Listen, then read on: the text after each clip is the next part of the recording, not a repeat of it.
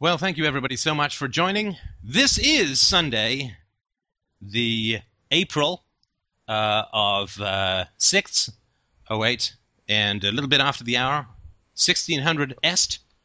And thank you so much for taking the time to join us. We are on Skype. We are happy to be on Skype, but we are running out of slots for people who want to come in, and we'll find some alternative that doesn't cost hundreds of dollars a month. Unless donations come squirreling in which case we will buy Bell, or a Bell, one of the two. So just minor updates, a couple of specials, no particular intro rants. For the Diamond Plus listeners, these are people who've donated some of change that's available for your perusal on the board, which Greg may type into the window for me so that I can remember. $150, I think? Anyway, something like that. There is a series out there, I just finished part 4. This is the longest series that I've done since the introduction to philosophy. And it is on ambivalence, which is the warring emotions that we have, the complexity in self. We have both self-love and self-attack. We have love and hatred. We have attachment. We have disgust and all of these kinds of things. And we have that with ourselves, with philosophy, with our families, sometimes even with our friends, and with our careers and so on. And this is part of the ecosystem idea that we have within us a ecosystem of psychological or personality perspectives. And this podcast series on ambivalence is in the Diamond Plus section. It's pretty advanced. You have to have some grounding, at least in psychology, or at least the psychology we talk about here, in order for this to be really, really valuable. And so I just wanted to mention that is available. If you ever needed a reason to donate to freedomainradio.com, this is the stuff that I'm the happiest with since RTR in terms of the power and impact of what it is that I've come up with. Shockingly, it's new. And so I would really... this is sort of all in preparation for the next thing, which is going out. Right? We spend a couple of years really looking within ourselves and analyzing ourselves, going into ourselves. The next thing, the next surge, is going out to help others. That is where the real and rarest and most blissful joys are in the world, which I'd like to be able to pass along to you. But in order to do that, we have to get a sense of our own ambivalence so that we don't bounce back and forth like a pinball when we are out talking about the joys of philosophy. So donate some cash, get those podcasts if you can, and just remember, I just, laying it out for you so you understand, this sort of donation thing. We're back on the advertising bandwagon. Greg and I spent about 3 months pounding every news group we could get a hold of, and using alternatives. Law of diminishing returns hit us pretty hard over the last month to 6 weeks, so we've not been able to continue to generate the same kind of interest, so we're back to pounding the advertisements, and Stumble Upon is the best that we can do. It is a nickel to get somebody to come directly to the website, and that's pretty good. So just so you can sort of translate this to yourself, if you donate $100 and we throw that in Stumble Upon, which is where a good deal of the donations go, that's 2,000 people who get to come to the website. That is 2,000 people who get to come to the website, right? $200, 4,000 people, $10 million, we own the planet. Actually, I think it's everybody who has an internet connection. But this is an important thing to remember, that when you put cash in, what you're doing is you're buying eyeballs for philosophy. And not my philosophy, not your philosophy, but thinking and reasoning, because we have a methodology here that we've worked very hard to develop. And the methodology has conclusions. We are not wedded, at least I'm not wedded to the conclusions. I'm wedded only to the methodology. So by bringing people to the website, you are actually don't have to worry about debating and annoying yourself with them yourself. Just bring interested parties to the website through your donations, and this is how we spread the truth. This is how we save the world. This is how we engage the planet as a whole in this most amazing conversation, I think, that's going on here or anywhere, perhaps even at any time. I certainly believe at any time, because otherwise I'd be building a time machine and going there. But so that's sort of where your donations are going, just so that you remember that it's not just about keeping me in gold underwear. Obviously, a lot of it is keeping me in gold underwear, but what with the chafing, I really have to go elsewhere for some things like that as well. So that's just sort of a brief update on that. The specials that are cooking around, the $79 deal, is done for the foreseeable future, which was all 4 FDR books for $79, shipping included. Now it's $39 for all 4 PDFs, $49 for all of the audiobooks. The God of Atheists, the novel, is now available. For the first time, I guess since we started, it used to be a Gold Plus bonus, but it's now been released. I read the book, and I'm a trained actor, so it doesn't suck too bad. At least I hope not. And I think the story is great. So get that. You get On Truth. You get Universally Preferable Behavior, God of Atheists, and the extended version of Real-Time Relationships. It's over 40 hours of audio, high-quality versions. So $49. Dear God, you can't beat that. It's like just over $1 an hour, which, if you're in Singapore, gets you to make, I think, about 400 shirts. So come by and grab that, or you can get both for $79. That's it for the sales pitch. The books are, of course, still available through the print versions, but if you haven't listened to the audiobooks, grab them. They are really cheap for all of them for $49. So grab them if you can. And again, right, because that's already stuff that I've done, most of that money will be plowed into donations. So if we sort of round it up, say it's $50, that gets you 2,500 people? Is that right? No, that's not quite right. Oh dear, the math part. It done died. It gets you 1,000 people to come to the website. So that is really, really good stuff. Of those 1,000 people, the bounce rate, and I'm sorry, this is one last thing I wanted to say. This is not to do with any advertising stuff, so if you tuned out, you can tune back in again.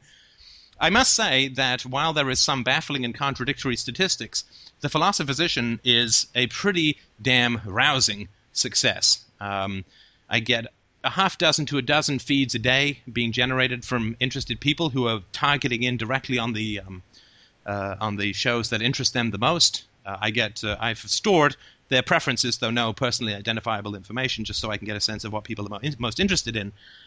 But what it's done is it's lowered the bounce rate, because people, they scroll down and they start playing around, and it's a great way to educate them about what it is that we're talking about here, right? So if they don't know what FDR is about, and they scroll down through the Fi-Fi, they will see the categories that we have. It'll engage them, and so on. So, and of course, they can then download, listen to the stuff directly, get the feed, put it in their iTunes or whatever pod feed catcher they use. So what it's done is it's really dropped the bounce rate. The bounce rate being the people who come to the site and then get distracted by the pop-up goat porn that Greg set up and go there. So the people actually stay on the site because of the Philosophizician. It steps them through the process. It engages them. So it is a huge and beneficial success. And of course, it's been great for me, because when everybody asks me and says, hey, where are there podcasts on this, that, or the other, I'm like, here, go ride the Fi-Fi into the sunset, and you will get what you need to. So that's a huge success, thanks to those who helped me test it. And it's working very well. Seems to be error-free. So all good stuff. So that's it for me for the intro. I do appreciate your patience as we wend through some of the business issues, but here you may ask questions of myself. You may also ask questions of my wife, and she may, in fact, answer them if she is of a mind to. She's very willful and relatively hard to control. So, but we will do our best. I have the husbandly cattle prod of patriarchy, which never seems to be able to be plugged in anywhere in this house. So, if you have questions, feel free to ask them, and the floor is yours, my friends. Don't forget to unmute yourself if you do have a mute. Can you guys hear me? Yeah, are you going to tap this question, or is this something you're going to ask vocally? I'm practicing Morse code for just the occasion. Okay, go for it. I prefer flags, smoke signals, or carrier pigeons, but it's up to you. Okay. I started a post a while ago about the small talk issue, and I figured this would be a good way to get everybody involved and have a talk about it. Yeah, I've put a little bit of thought into that. And I've completely reversed my former position. Which was? Well, I guess I had looked upon small talk as relatively unimportant, and I think that in long-term relationships it is. I was sort of thinking about long-term relationships, although Christina occasionally pay me for small talk, because she just, it's like, okay, enough windy philosophical stuff. Can we talk about shoes? But I've actually sort of reversed that in terms of introducing yourself to people. I actually am now a huge fan of small talk, if that makes any sense. But did you have any sort of thoughts that you wanted to talk about first? I guess I was just kind of curious as to, in particular the work situation. Like I work at a place where there's a lot of different people, and they're really nice, and I do like them in the general, I guess not so intense relationship way. Like they just seem like good people, and they're friendly, and they're open to talk. But when it comes to the actual small talk, it's it's a lot of sports and Britney Spears, and my family did this on the weekend, and that I find I'm not really either interested in it, or I just don't know much about it. I've tried looking into it a little bit, but it just kind of puts me to sleep, and I start drooling all over the place, and it's just a mess. So I'm just trying to figure out what the best approach to this is. Like, is this my problem? Is this everybody's problem? Is this something that I can do to improve, or is this something that I should just kind of move on and go somewhere else and try to look for people that talk about what I'm interested in, so we can approach it from that perspective. Right. Well, I'm going to just spend a minute or two on why I think that small talk is an important skill to have or to develop in yourself. If you're interested in doing this help the planet thing, which is going to be my big crusade for the next 12 minutes before I get distracted by, ooh, look, something shiny. But I don't know if you've ever been around someone who is, other than here, somebody who's, as we sort of say, monomaniacal. Like if you've ever been around a 9/11 truther, or somebody who's really into UFOs, or somebody who's, I don't know, like a Ron Paul fanatic, or somebody who's got a bee in their bonnet about the Fed or international bankers or something like that. Have you ever been around somebody like that?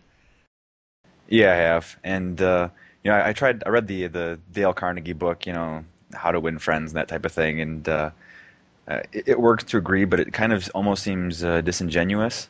Like, I think it's a really valuable skill to have as far as like business is concerned.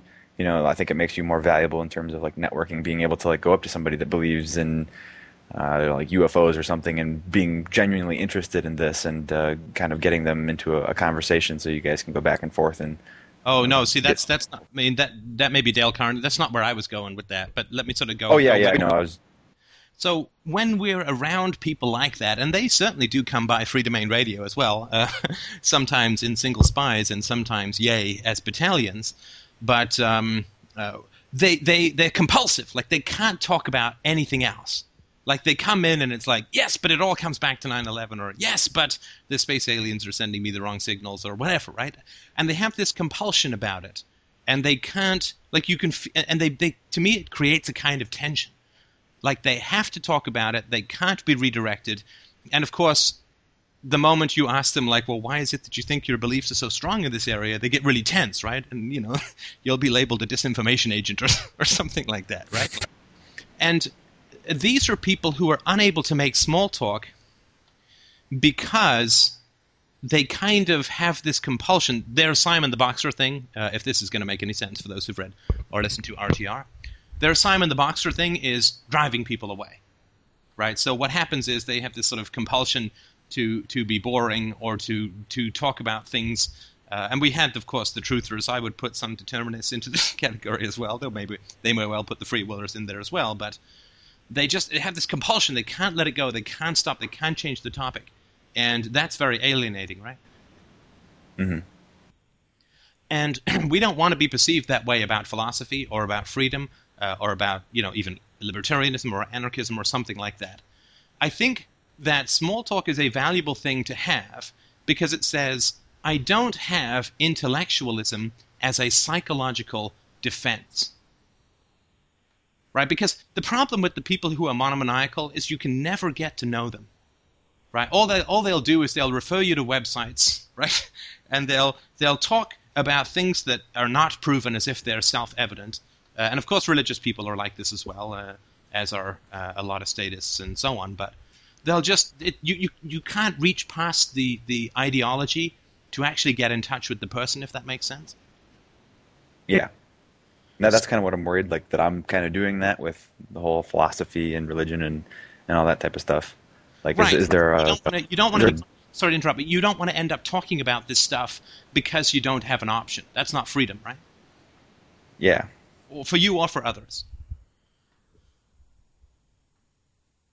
right? Because I certainly know I had some friends to whom intellectualism was just a kind of defense. Like you just could never get to know them as people because it was always about the ideology. It was always about, they just couldn't, like, if there'd be a long pause in the conversation, it'd be like, oh yeah, and you know what else is wrong with the Fed? And it's just like, oh Lord, I can't ever, it doesn't feel comfortable. It doesn't feel like they're comfortable in their own skin. So from that standpoint, I think that it's really good to have the optional skill of small talk. And that way, if you talk about philosophy, it will be because you are making a choice, not because that's all you can talk about, if that makes sense. Yeah, that makes perfect sense. Now, as to how, I don't know that there's any particularly tricky easy answers to that. Making small talk is tough. But I think the first thing to do is to recognize that small talk is just another option in your social arsenal, so to speak. It's just another card in your social deck, so to speak.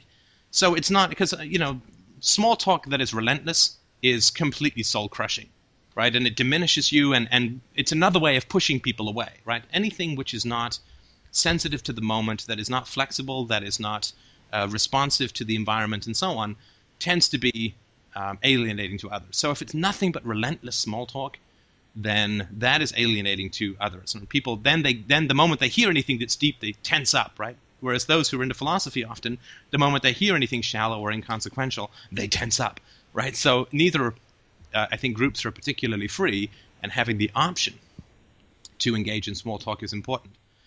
And that has something to do with remembering, of course, that there is a life outside of philosophy, right? Certainly for me, there isn't. But for you people, there could be. Save yourself where I cannot be saved. But there is. I mean, I have play sports. I garden, or I'm told to garden. I clean, or I'm told to clean myself. And I play video games and so on, right? And I also enjoy comedy, TV shows, right? So there's things that you want to have that enrich and inform your pursuit of philosophy, but you don't want to see everything through the lens of philosophy, right? Because that's saying that philosophy is an outward-only direction where we analyze like a searchlight going out from a lighthouse, but we also want to absorb. I talked about this in last week's show, and I'll just touch on it briefly here. I've been getting an enormous amount of fantastic insights about the state from a show called The Wire, and it's really, really good if you get a chance to rent it. It's a little slow to start, but really good. And I don't look at that and say, here's an example of how anarchism could do it better. Here's an example of how statism screws up the police department. Like, I try to get into the souls of the people, try to understand the story and what's going on. And yeah, there's lots of, but what happens to these people is very well written by a newspaperman and an ex-cop. So these are people who know what they're talking about. It's really well written. You can absorb that kind of stuff, and you can talk about that show with people, but because you haven't just looked at it like, I saw this show, The Wire, which tells me this, and this about philosophy and anarchism and libertarianism and the failures of the state and this and that and the other, right? But you can say, wow, I've really been enjoying this show, The Wire. Have you seen it? And you can talk about the story. You can talk, and you don't necessarily have to put everything through the lens of philosophy, but you can just absorb it and allow that to sort of nurture philosophy rather than put it through the lens of philosophy. This may all be too abstract to be of any use, but maybe does this help at all? I kind of see that as taking well-known and mainstream culture and kind of manipulating it to a conversation about politics or philosophy, like the kind that I'm thinking of. Like, you were very successful in the business world, right? Like, you were good with people and you could talk to them pretty easily and get along with everybody. Yeah, but I was a bit of a weak-winged, spineless yes man as well, right? Which is one of the problems that led to my insomnia. And I would say that I was successful. I mean, I have a yardstick that includes people like Bill Gates and stuff like that. But so I would say that I was successful, and certainly very successful relative to where I started. But yeah, I could talk to people about stuff, because the way that I would approach something like The Wire would be more like, well, what did you think about it, right? Or what is this? The war on drugs, man. The way they portray it it seems to be completely hopeless, right? I mean, the way they portray the war on drugs, that it corrupts everyone it touches, isn't that fascinating? And that's not mentioning anything about libertarianism, right? You don't sort of say, my thesis is this show completely shows how statism is a complete abject failure from an epistemological, psychological, and moral sense. Right? But just ask them what they think and feel about it, right? And they may have had some direct or personal experience, right? So maybe you talk to them about The Wire and they say, oh man, my brother-in-law got involved in this drug culture, and he went through this, and he went through that, and he went through the other, and you can gather just empirical information. I mean, it's not like a scientist, but just listen to people about their experience of stuff like that, you know? And you can just get a lot of information and useful stuff out of all of that without necessarily hitting them with the two barrels of philosophy right up front. Mm-hmm. Well, what I found, at least where I work, is that they're smart people where I work, but I found that when topics kind of drift towards that end of examining, the whys and the hows of political things, economic things, anything to do with philosophy, any type of stuff like that, things kind of get a little uncomfortable because you kind of put I'm thinking because it's like I'm putting a proposition forward, like, well, this is what I think, and then I'm thinking it kind of backs them into a corner where they have to say, well, no, I don't think that, or maybe they just because they can only watch like CNN and Fox, or like that's all they're exposed to. They're just kind of confused and muddled, and they don't really understand the topics, and they don't want to appear unknowledgeable or whatever. So I'm not sure what exactly is going on there, but I think it's something like that. Well, and I think I can certainly understand where you're coming from, but I think this is a classical trap that people who are consciously wise get into. Everybody is wise in their own way. Everybody's a genius and everybody's a philosopher. The reason that people avoid particular topics is because they know that it's going to be a disaster for them, right? And I used this metaphor the other day. I'll resurrect it because, new metaphors are work, man. But it's like I'm standing in front of somebody who's talking to me in Chinese or Mandarin or whatever, and I say, oh, I don't speak Mandarin, right? And then at one point, after like 10 minutes, he says, I'd like to give you $1 million. And I say, ooh, I'll take that. Right? Well, then clearly, I'm not ignorant, right? I'm just pretending not to understand because of whatever. Who knows what the reason is, right? But with philosophy, of course people don't want to bring out their core values, right? I mean, my God, if you say to somebody at work, right, you get somebody to say, like the Iraq War, people don't want to bring that stuff into their work environment, right? They don't want to bring that. Somebody turns out to be a pacifist or a chicken hawk, and somebody turns out to be a warmonger, and right, that is out there in the open, and people avoid that for very good reasons, right? Because if you allow that into your work environment, that's allowing statism to mess up your income. Now, I can do that because that's my particular fetish, but not you young people starting out. You need money to help me buy eyeballs. But does it make sense? Like, if you start getting into philosophical topics at work, we know what this does to our families, right? And families are much tighter than business associations. It's just going to detonate them, right? But like, it's not just like philosophies. Like they can talk about like Britney Spears, and I'll start like throwing out possibilities as to why she's so damaged or what she's doing, just to try to, talk about what they're talking about. But as soon as the transition starts from what she had for lunch yesterday to what she was like when she was being raised or how her parents were, like the conversation just kind of stops and people kind of scatter. Do you feel that talking about the family or influence on dysfunction is less personally volatile for people than philosophy or the war? No, I suppose not. Well, no, I'm just curious, right? Because when you think about it for a moment, that's even more volatile, right? Yeah.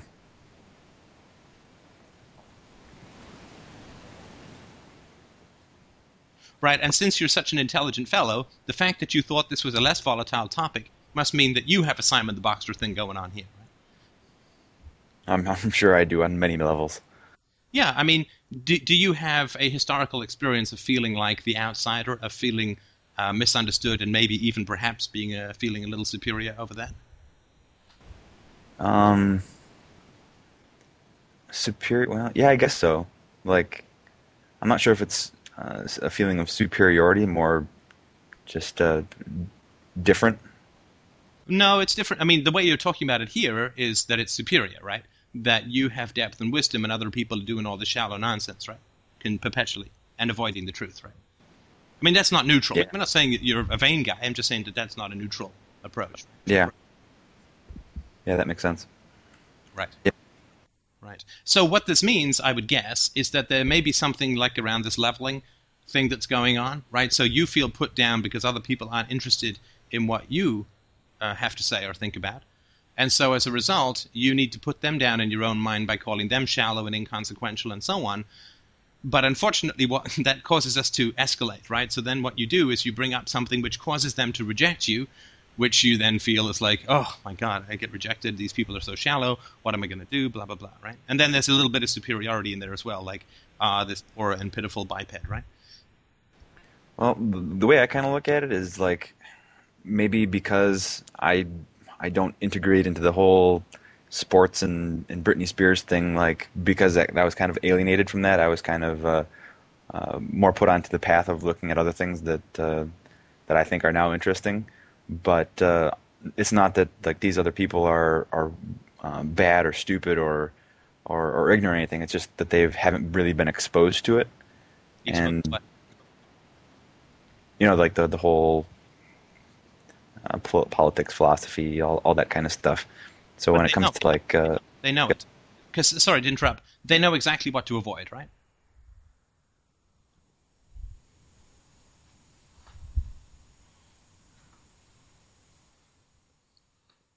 Like, do they ever mistakenly get involved in a political or a philosophical conversation? No, I don't think so. No, they don't. Promise. Right.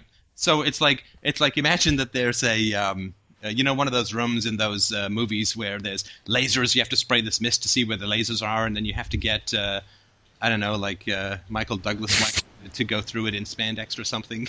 Like if somebody manages to make it all the way from one side of the room to the other without touching any one of those lasers, could it really be said that they have no idea where the lasers are? No, so they're consciously avoiding it.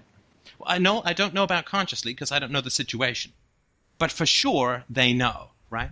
We're all we're all equally deep, right? Some of us are conscious of our depth, and other people are not, right?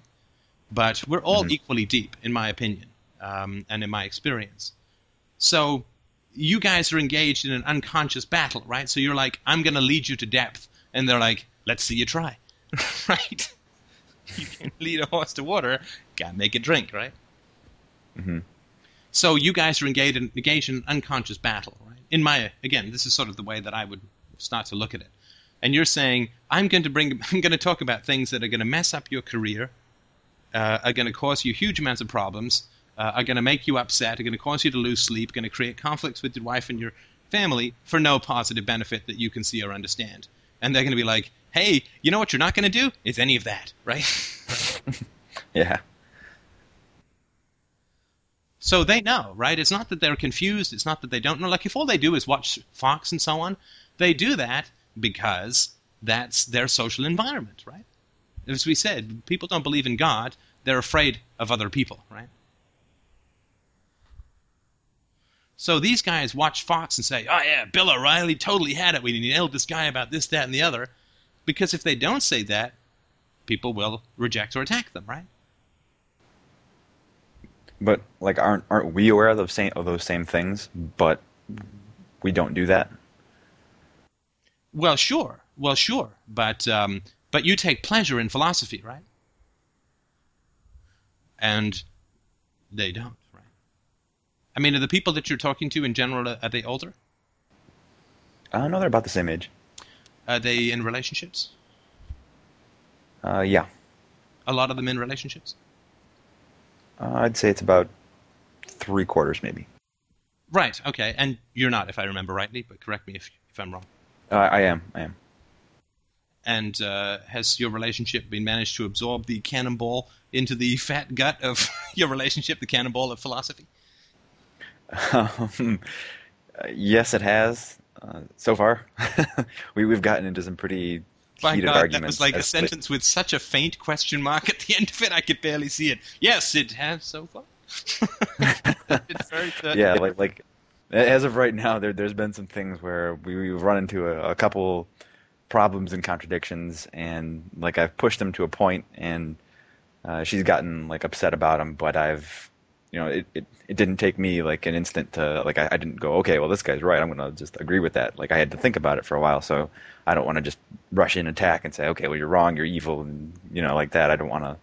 Like I kind of want to give it time to think about it and maybe come back and have more talks about it. So. Right. So if they don't take pleasure in philosophy, then clearly what you would be proposing to them from a short-term, merely practical standpoint, as the book says, it would be a complete disaster for them, right? Yeah. They'd get booted out of their family, they'd get booted out of their church, they'd probably lose their relationships, they'd end up with dead hookers in the Vegas gutter, right? Okay, maybe that last bit. Maybe, I don't know, right? But it would be bad for them. Yeah. Right. So when you propose a net negative to people, right? Pay me $20 and I'll punch you in the stomach, right?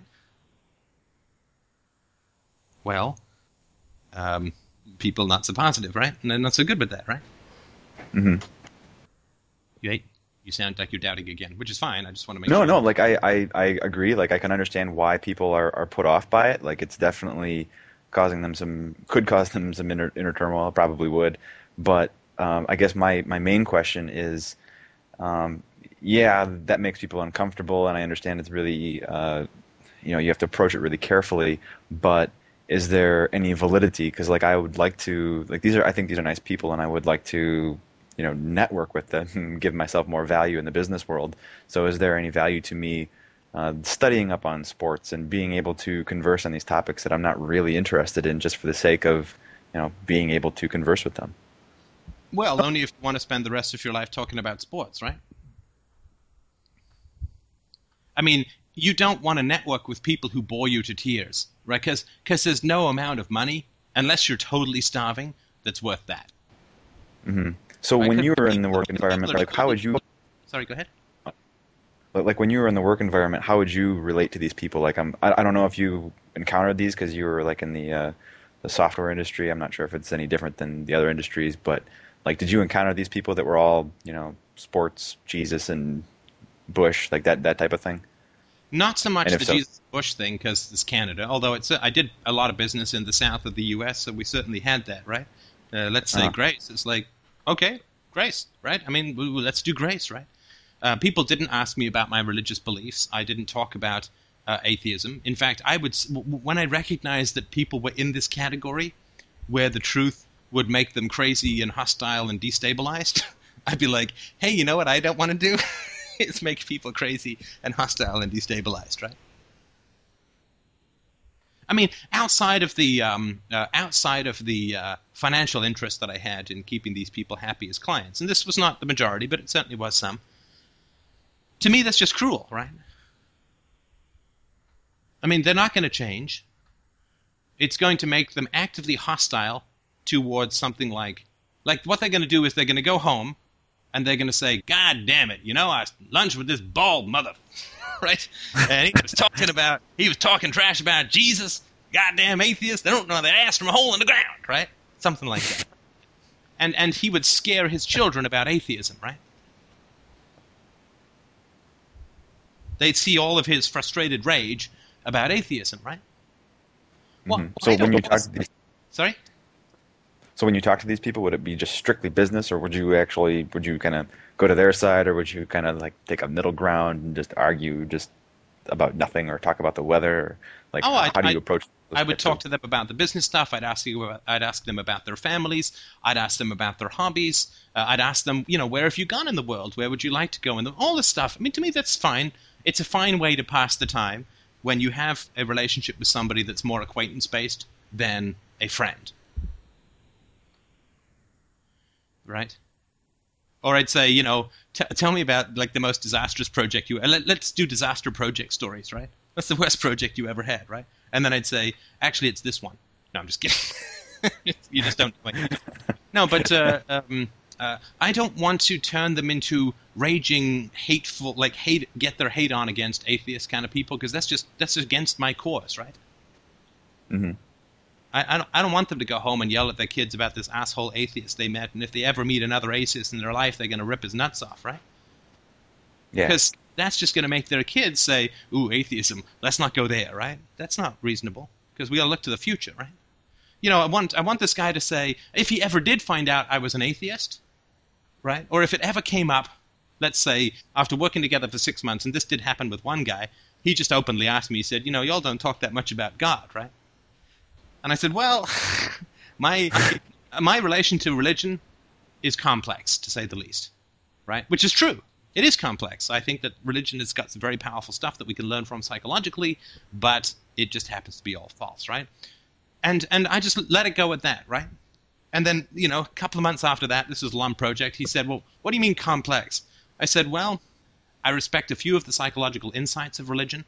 I respect those who are in religion because they desire virtue, but I can't believe in the existence of a God. I've not been able to do that because I have this hyper-analytical brain. Like, I was willing to put all the blame on myself and so on, right? And we had a great conversation about religion. And I've got to imagine, or I've got to believe, that at some point in the future, right, this guy would say, oh yeah, I met an atheist once. Nice guy.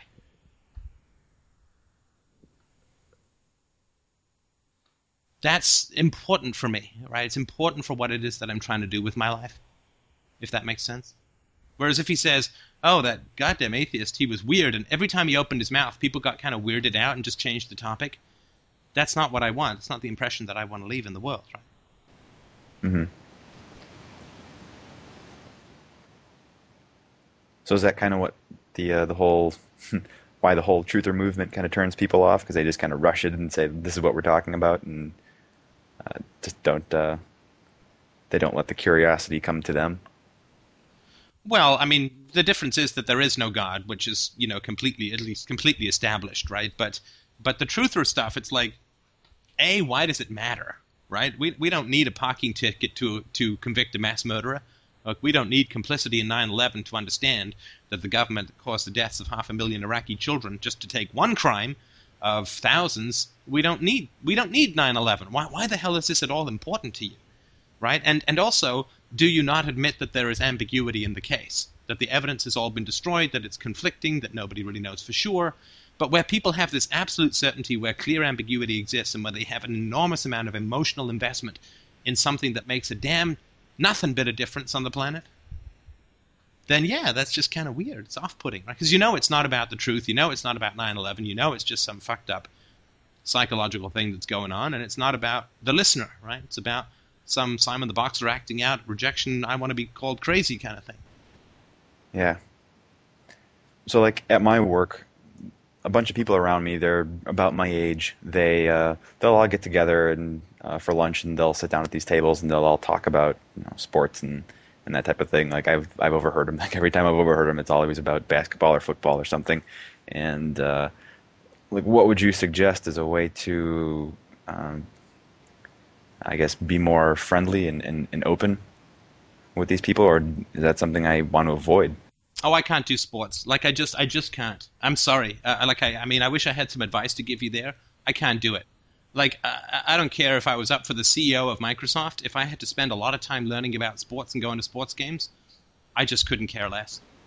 You know, what I will talk about is sports that I'm interested in. I'm like, oh, I'm a big sports fan. Like, for instance, I'm a huge fan of my wife, who's like incredibly great at sports, and she's like wicked. She actually comes out of my shorts playing squash. She's that lithe. It's alarming, yet very exciting. But swing less, honey. Swing. But so I'll talk about sports, and I just said, you know, I mean, this maybe my limitation. I just said, I never got the whole sports thing. Like, what is the thing, right? What is the thing? So I'm real big on sports teams that I'm in, right? So, like, I mean, if I'm playing volleyball, or I'm playing squash, or I'm playing tennis, or I'm skiing, or whatever it is that I'm doing, I'm very keen on the sport or the team that I'm actually in, but I just can't quite get into the sports thing. Right? And maybe it's because, you know, I was born with, like, I don't know, 3/4 of a testicle or something. Maybe there's something that I'm missing. But I don't get the sports thing, right? And you can talk about that with people, right? And they can tell you, you know, it's like, well, it's because you're not a He-Man, Manly Man, Sailor Dude or something, right? But you can ask them, like, what is the thing with sports? Like, I feel like I'm missing the sports brain, right? I just don't get it. What is the thing with sports? And you can ask them about it, right? And I'm sure they'll be happy to tell you, oh, my dad took me to the games. I've got all these great memories. And of course there is an addictive element to sports like gambling, where there's real positive biofeedback stuff when the sports team wins and so on.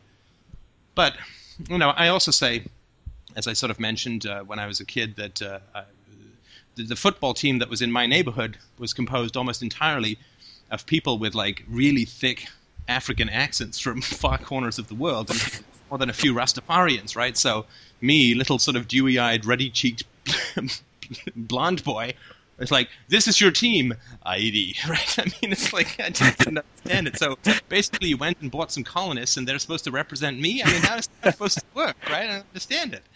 So there was just some barriers to entry for me when it came to sports, and I just never really got into it. But you can ask people, just be honest. Like, I don't get it. It's a huge phenomenon, but I just don't get it. Tell me more about it or whatever, right? Or do you play any sports, or do you said just watch sports? Do you watch sports? Do you play sports? Get them into something that you're interested in. You can move them over that way, but you can't pretend to be interested in something you're not. I mean, you can pretend, but it's going to come across really false, Yeah, I'm almost just like you in the way you look at sports. Like, it's just agony for me to like talk about it or read about it. I seriously feel that people who have more than 2 statistics about sports, I'm not a huge fan of the death penalty in general, and I think it's highly misused by most governments. But that's the one area, train spotters and people who know more than 2 sports statistics. I just feel it should be open season. In fact, I'd be willing to make that any ANCAP society. I think a bounty would be more than reasonable. Maybe. We can talk about that one later, maybe. But yeah, right. When you hey, say, you want a sport? How about manhunting? Sorry, go on. Put on this blue jersey. Go. No, but when you say turn it around to a question that you'd more like to talk to, like twist the topic around on them, like talk about why sports is so valuable to them. Like, I see that as something that would be very alienating. Like just jumping into a discussion about the war or something like that. Like, I think it would kind of have get into their roots of, there really is no reason to like this team or that team. It's just almost a conformity thing or a just feels good thing. Well, and if they get really uncomfortable talking about sports and why they like sports, then all that tells you is that you won't be able to talk about them with anything. In which case, it's like, hey, you know who I'd paid lots of money to not network with is anybody in this crowd, right? So is this like their problem? I'm kind of uncomfortable saying it's their problem. Like, all you guys want to do is talk about sports, but at the same time, I kind of feel uncomfortable. But it's like, okay, I kind of feel alienated from all these people, and it's almost gotten to the point where I'm like avoiding making eye contact with these people just because it feels weird, and I'm not sure if there's some kind of psychological problem there, or if it's all me, or if it's them. It's I'm kind of having trouble wrapping my head around it. Well, no, I understand that, and if you genuinely do find these people cripplingly boring and limited, then that's going to show up in your eyes, and it's very wise to not make eye contact. Well, we generally can't hide anything from people, particularly when we look them in the eye, which is why we avoid eye contact so studiously, right? There's that Dilbert, there's 2 guys walking down a hall. It's like they know each other, and it's a long hall. It's like, when do we make eye contact? If we make eye contact too soon, then we have to make eye contact again before we pass each other, and it's going to feel too intimate. If I don't make any eye contact at all, the guy's going to think that I don't like him and I'm out to get him. It's going to cause me problems, right? So this timing of when you have eye, I mean, it's all very primal, but it's all very important stuff. If you genuinely don't like these people, then don't network with them, right? You've got the freedom to not do that. You can find people that are closer to your mindset that... and yeah, I do think that it's kind of stupid and ridiculous and pointless and pathetic to talk about sports your entire life. But where I do have sympathy for that is I say, oh my God, can you imagine? Can you imagine what kind of life these poor people must have had that has stripped their soul so bare that all they can do is weakly cheer other people's accomplishments? And all they can talk about is the prowess of other people. I mean, that's just sad. That's just sad. Yeah, it is. Like, but from a business standpoint, is there any reason that I should be trying to just so maybe I can advance, or No, no, no. is Look, I that mean, this is an integrity thing, right? If you genuinely don't like people, don't network with them, right? I mean, that's like saying, I hate her, but she's got big tits, so I'm going for it, right? I mean, that's just not honorable, right?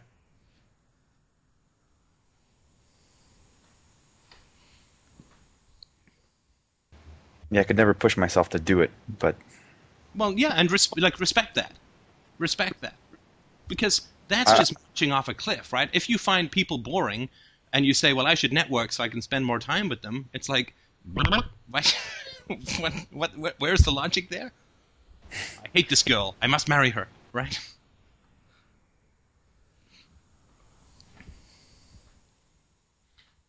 yeah, yeah. Like I was looking at it from like a short-term standpoint. Like I won't have to see these people for very long, so maybe just get along with them for Wait, wait, two wait, months wait, or wait. No, no, four no, no. months or whatever. No, no, no, no, no, no. Don't you slime me, brother. If it's a short-term thing, then it's not networking, right? Yeah, that's true. Yeah, ew. Hang on, just wiping myself down here. Get the wipe. Right. Like, you don't network at a summer. Like, I had a job as a guy, a carnival barker, when I was like 13 at a fun fair. Right? I was like the guy who was like yelling out the prizes in the spin the wheel contest. Because working with a microphone was my thing from very early on. but but I didn't network there because I didn't want to be a carny, right? I mean, that wasn't my big thing, and it just seemed to involve so many tattoos that it just didn't seem quite worth it.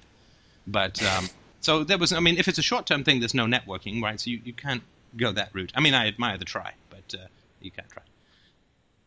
Yeah, and from a long-term perspective, like I guess one of the reasons I think that there could be a problem with me is there's a guy that sits next to me, and um, he can talk about just about anything, but I'm not sure if it's really genuine or not. Like we've had some decent conversations, but I always feel really uncomfortable around him. Oh Um, I, dear. I think We're gonna because have he's to. so good at what he does. Like, Sorry, did I stop you again? yeah, go ahead. Why am I stopping you? Am I slamming you up again? No, no, this is not slime. You're sliming yourself, not me. Anybody type in the chat window? Why did I stop our fine friend? Anybody? Bueller? No idea. Okay. You said, I'm not sure if he's genuine or not.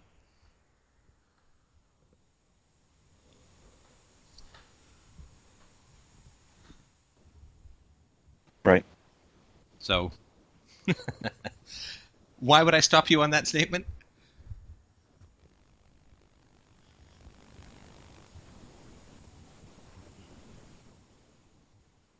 I don't know. Do you have the chat window open? I think it's been mentioned there a few hundred times. It says I'm sure. Yeah, of course you're sure. Come on, you're a brilliant fellow. You've been exposed to this guy for quite some time. And yes, you feel creepy, right? Yeah. Do you generally feel creepy about people who are being honest and authentic? No. Do you feel creepy now? No. Okay, I'm adjusting my hand on your leg. Do you feel creepy now? I'm popping the Crisco. How about now? Sorry. Christina's feeling a little creeped out, so we gotta stop. We'll call later. But seriously, right? I mean, you know, right? Yeah. Wow. Mr. C is the fastest typist on the planet.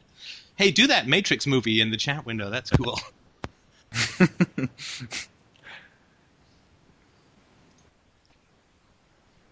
Right, but you know whether this guy's being authentic because of your feelings, right?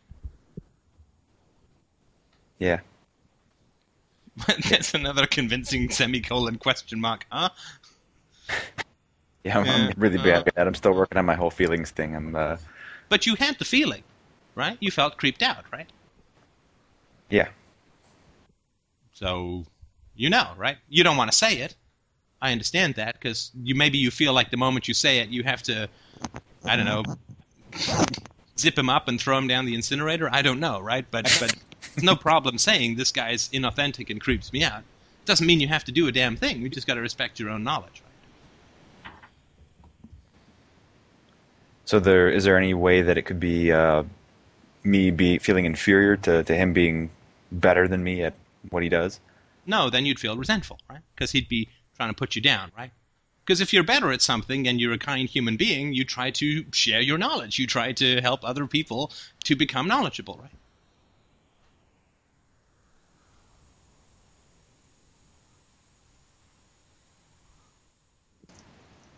Yeah, I think he does that, though. Right. So you wouldn't feel if he were putting you down and calling you, like when I worked in a hardware store for a couple of years when I was in my mid-teens, and this hardware store was one of these monster places where they had 6 million shelves, 12 billion categories, and everything was all over the store. At least to me, seemingly without rhyme or reason, it felt that way. And there was this guy who'd been there for like 900 years, and every time I came up to him to say, "Where is the X-Acto knife sharpener?" Right? He'd be like, "Aisle 72, for Christ's sake!" Right? I'd be like, "Oh man," I said, "I really respect this knowledge, except I've got to go to university. Sorry." Right? So it's like, enjoy your career, right? But this is somebody who wasn't sort of helping me, but was lording it over with his own petty extra knowledge, right? Like, he had all this knowledge because he'd completely failed in his career because he was basically a glorified stock boy at, to me, the inconceivable ancient age of 30 at the time, right? He wasn't going anywhere else. And so this is somebody who was putting me down, so I felt resentful, right? And because I was young and foolish, I said, "You know what? What you do is like totally disrespectful. I mean, the fact that you've got this knowledge doesn't make you anything that special, right? You've just been here for a long time. It's not a matter of skill. It's just a matter of being around, right?" Which was great. Because, I still had a long way to go in terms of figuring out appropriate language. But no, you don't. I mean, if you were resentful that he had more knowledge, right, then you'd have to say, well, when I first started listening to FDR, did Steph seem to at least have more knowledge?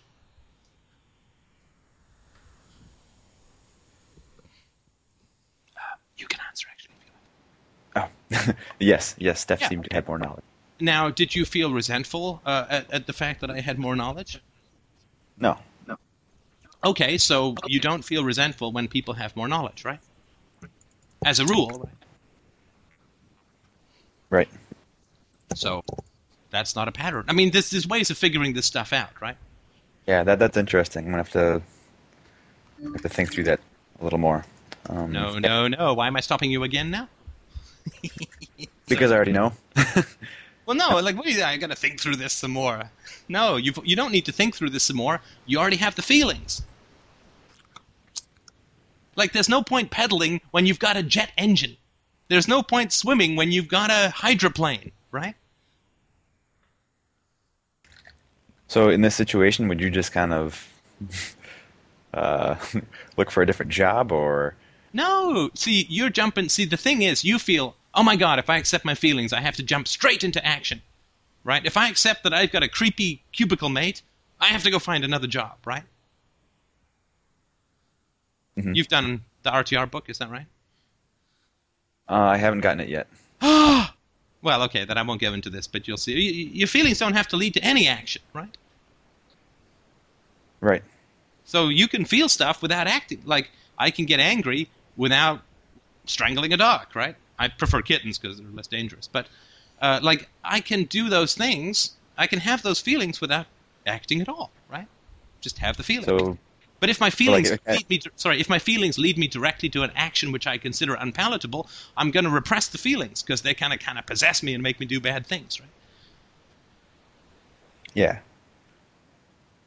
So in this situation, though, like it makes the whole day like very full of anxiety and. No. I guarantee you it won't. I guarantee you that if you just accept your basic knowledge that this guy's a little creepy, you will feel actually less weirded out. Because right now you're like, should I do this? Should I do that? Is he weird? Is he creepy? I don't know. I feel this, but like that's stressful. If you just go, yeah, he's kind of creepy, right?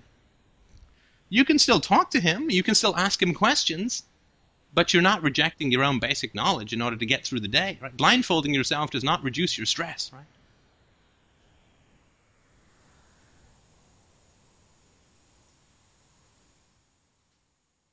It's just knowledge. That's all it is. Or it's like saying, "Oh my God, I can't learn about market anarchy because then I have to firebomb the Fed."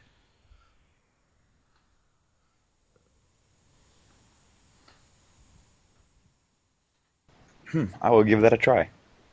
Wait, what? Firebombing the Fed? No. Just check it. No. You that, heard it here that makes a first, lot of folks. sense. Right. My place is going to be bugged in about 2 weeks. Yeah, no kidding. But yeah, that sounds like a good something good to try. I think I'm gonna do that. Just try. Your feelings are there to help you. They're not there to possess you and make you do things that you don't want to, right? Mm-hmm. So just give that a shot. Just trust your feelings, and your feelings will lead you to the right people to network, and they'll lead you away from the wrong people to network with, right? Because Yeah, look, I think when you listen to, I don't know if you've ever listened to any business books, but if you listen to someone, so I've listened to a whole bunch of them, like someone like Jack Welch, the CEO of GM, one of the most successful CEOs in the history of the planet, raised the market capitalization of GM by tens of billions of dollars through his unbelievably great leadership, right? That guy did not sit around talking about sports 24/7. Guaranteed. Guaranteed he had really rich, deep, and exciting conversations with people. And you listen to him talk, he's got these, he's quit, and he does these Q&A talks around the world with business. People come and ask him questions and so on. He's having really deep and complex conversations with people about challenges, right? And really creative and intelligent solutions. Like one of the ones he came up with, just by the by, right? It's interesting, right? He said that they used to, departments would get raises or bonuses based on their performance in absolute terms, right? So if the electronics department went up by 10%, but appliances only went up by 5%, then electronics would get double the raises, right? But that was completely unrelated to the actual performance of the market sector as a whole. So he changed that, and he said, well, what we're going to do is measure people relative to the market sector as a whole. So if electronics went up 20%, but our electronics only went up 10%, that's bad. But if appliances only went up 2% as a market sector as a whole, but ours went up 8%, that's really good, even though it's less than electronic. So just things like that, where he's trying to really put things into, I mean, those kinds of decisions just change a business like staggeringly in terms of productivity and feelings of justice and resentment and making sure that the best people go to the most troubled sectors and so on. This is not a guy who sits around talking about sports all day long. In fact, he's the complete opposite of a guy who talks about sports all day long, right? He's looking for creative solutions to really challenging real-world problems. So if you want your career to work in a way that is going to get you into the most creative and the top notches, you just trust your feeling. You don't want to be around creepy people. You don't want to be around sports people. They're going nowhere fast. You want to be around the people who welcome with open arms the stuff that you have to say. It's practical to trust your feelings in this area. Yeah, I like that. Your feelings are here to help you. They're here to get you what you want. They're here to get you to where you need to be happiest. Right? Just trust. What concerns me is like, yeah, I can listen to my feelings. This guy is creepy, and that'll make me comfortable. But how do I know that's not my false self, or if there's some kind of fog that's lingering and confusing me?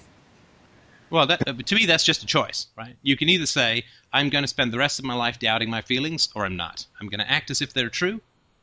I mean, but to me, that's like driving and saying, well, what if there's a creepy, invisible alien wall somewhere on the street, and then getting out of the car and checking every 10 feet, right? When we drive, we say, hey, I assume that what's ahead in the road is what's ahead in the road, right? And if a truck's coming towards us, we don't say, I wonder if I fell asleep at the wheel and I'm actually dreaming. Right? Or what if that's just a phantom truck, right? It's a ghost truck. No, we say, shit, I better get out of this lane, right? So it's up to you. You can certainly spend the rest of your life doubting your feelings. And when there's evidence against them, for sure, right? But why not just go instead with, I'll trust them until proven otherwise, rather than I'll doubt them until proven otherwise, which will never happen because you doubt them all, right? Yeah. Like, what if you're just right? And then, if you're totally proven otherwise, you can sit down and figure stuff out, right? But why not just go with the assumption that you're right? That's the payoff for self-analysis. And people get trapped in self-analysis, right? Because you go into yourself and you realize that you have some bad thoughts or some incorrect thoughts or some contradictory thoughts and so on. But the whole point of that is so that you can come out and be confident, right? Not so that you say, oh my God, I had all these thoughts that were incorrect, so now all of my thoughts in the future could be incorrect, right? Yeah, that makes a lot of sense.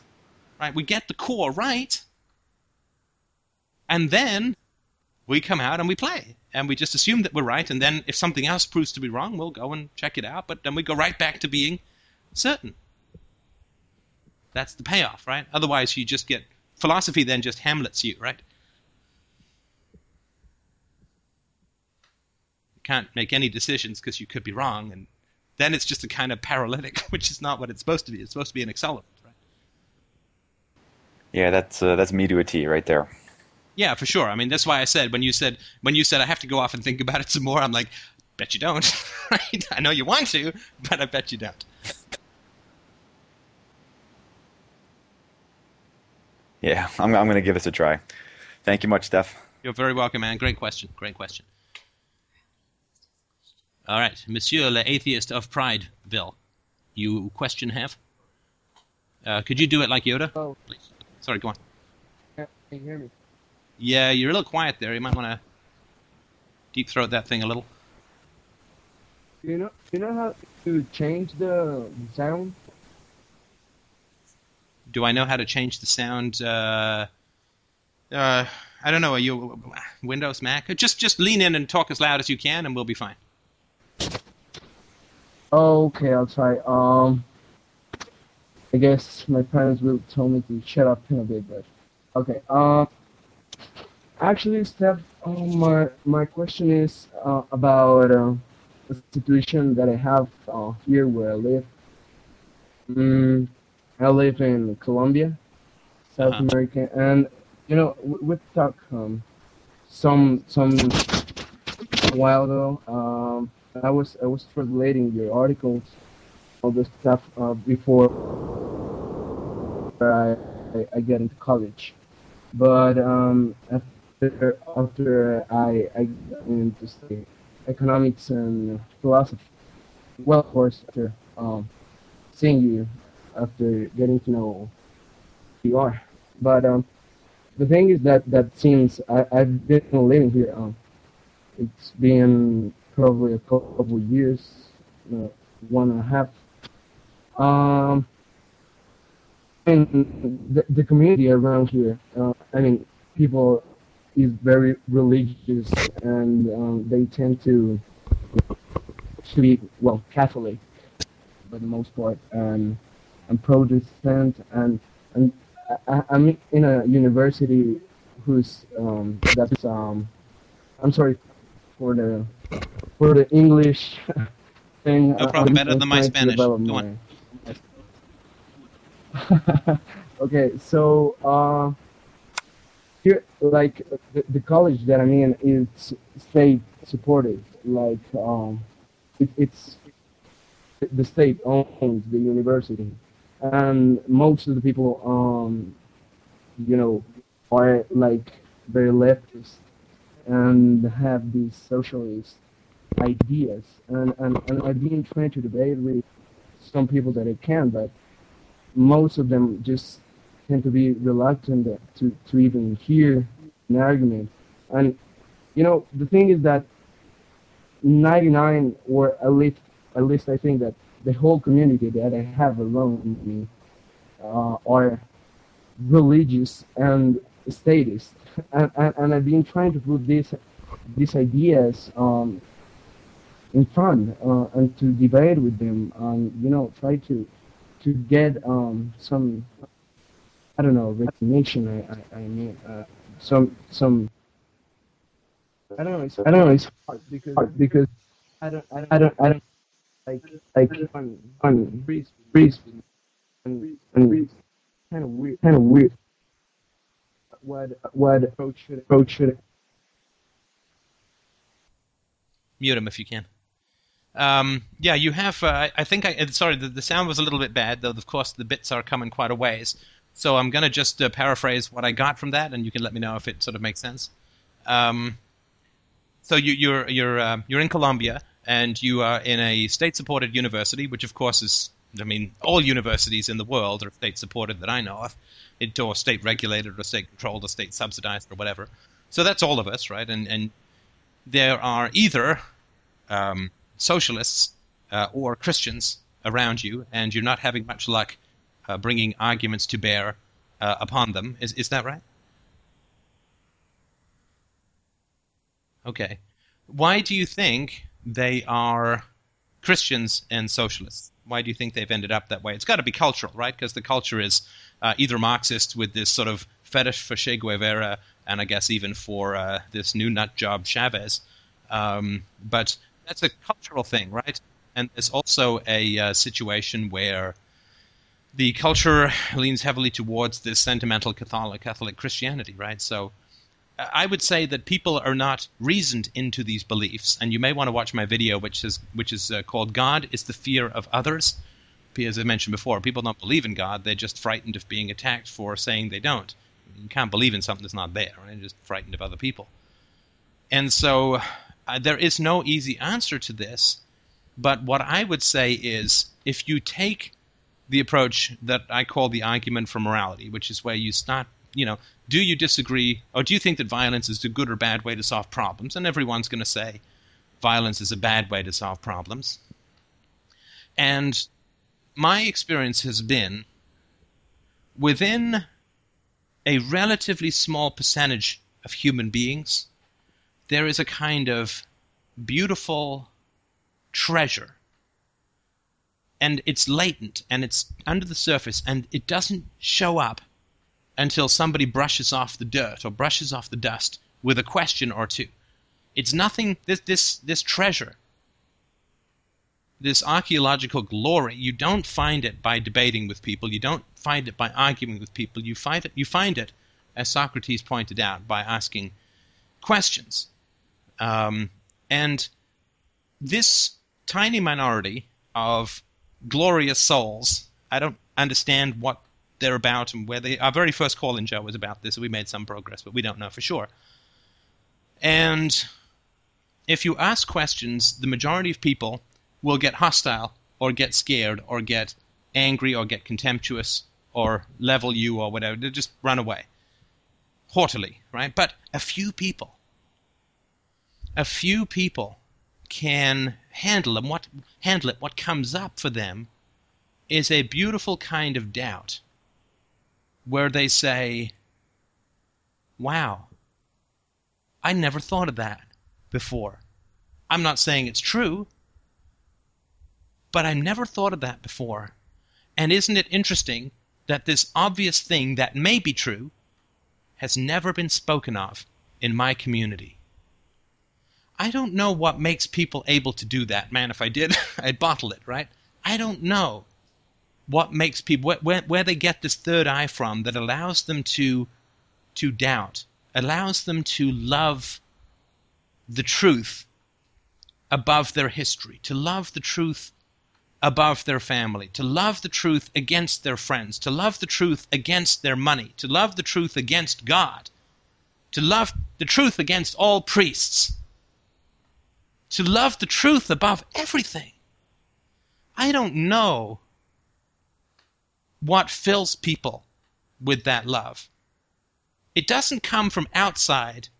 It is triggered from outside. It is triggered, I find, through passion and through curiosity, through steadfastness, sometimes through gentleness, through tenderness, through joy. I don't know how we trigger this love of truth that is in a few people. Everybody loves the truth because everybody claims that they have the truth. The Marxists, the Christians, the socialists, the anarcho-communists, the statists, the Republicans, they all claim they have the truth. So everybody loves it because they use the word. But there are a few people out there who love the truth beyond the words, who love the truth that is reason, that is evidence, who love science, not religion, who love reason, not mysticism, who love logic, not conformity.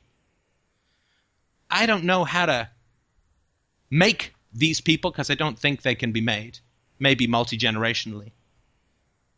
But I think I know a little bit about how to find them. And the way that you find them is to ask them the basic ethical questions and be willing to admit confusion. If violence is a bad way to solve problems, why do we always think the government, which is violence, can solve problems? That's a basic question.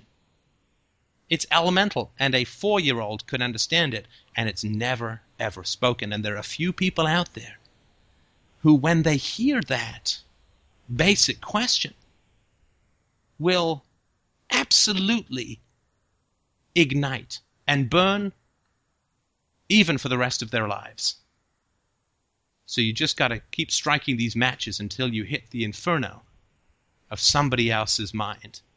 I wish I could give you another shortcut. I know tons of ways that it will never happen. If you're argumentative, if you're hostile, if you're angry, if you're bitter, if you're frustrated, that will never happen. But if you're open and passionate and mild and tender and curious, and if you show your love of the truth, that will awaken the love of the truth in others, if it can be awakened, which is rare. But it's about wearing your heart on your sleeve. It's about putting your heart out there. It's about showing your love of the truth and the beauty that the truth creates in you, and the joy that the truth creates in you, and your surrender, your subjugation, your self-enslavement to the truth, if that makes sense. Nature to be commanded must be obeyed. Truth to be enjoyed must be surrendered to. So it is a very emotional, intimate, and tender, and vulnerable action to speak your love of the truth. And most people will scamper and spit on your shadow when you do it. But a few people will love you and love the truth forevermore, and those are the people that we need to guide the world to a better place.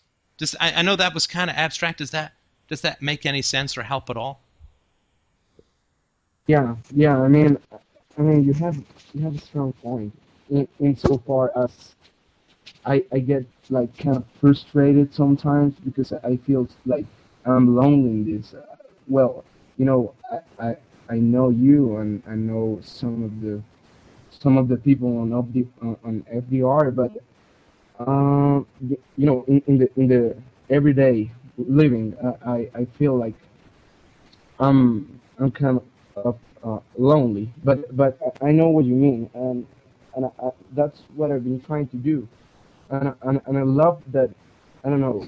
I've been talking to some friends that said that would help me translating your articles and all this stuff, but eventually they I don't know, they back off, and I feel like I have to start all over again, and because I feel that if we could get all this information that you're bringing in Spanish, that would be great. I mean, that would make what I want to do much easier, and the message would be spread more easily, I agree with you, and I certainly wanted to say that I appreciate what you've done with the articles and putting them into Spanish. I think that's completely wonderful. And there is a Dutch version of On Truth, by the way, in case anybody's interested and speaks Dutch. The only answer that I can give you, and this is going to sound completely cliched, because unfortunately this language has been owned by a lot of religious people, but our love of the truth has simply got to master people's hatred and fear. I mean, we just have to love even more. This doesn't mean masochism. This doesn't mean the Christian thing, like if your enemy asks you to walk a mile, you walk 2, or if he asks for your cloak, you give him your shirt too. I'm not talking about that. What I'm talking about is The reason that people are failing is that you, as a leader, are failing. You're looking to find people around that you can connect to. It's not going to happen. You have to make the people around you. This is so new, what we're talking about here. The depth of the conversation, how far down and how deep into the family it goes, and how deep into religion it goes, and how deep into society and statism, and how deep it all goes. This is so new that we're not going to find people who are like ourselves. We are going to ignite people into being like ourselves. And the reason is that you want to connect with people like equals, but I think if you are going down this road, and it sounds like the road is rolling over you almost, which is as it does for me and most other people in this conversation, if not everyone. But the reason that they're failing is they see your frustration, and they judge the truth according to you. They judge the truth according to you. And if you struggle through your frustration and return to the love of the truth and the love of the potential, we see these incredible, glorious souls around us like fireflies, the size of the sun. And they're frightened and they're extinguished and they're scared and they're addicted to sports. And they're addicted to families, cults, religions, governments, flags, armies. They're tortured. And we still have to love the future. We still have to love the potential that's out there. And if you struggle to overcome your frustration and return to the leadership of love, you can't help but be a beacon that is almost visible from the moon,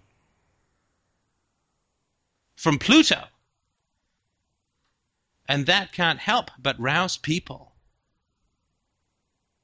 who love the truth, who see the love of the truth they didn't even know they had, inspired by your devotion to and love of the truth. We have to lead people, because it's like somebody said very early on in these conversations, Steph, are you from the future?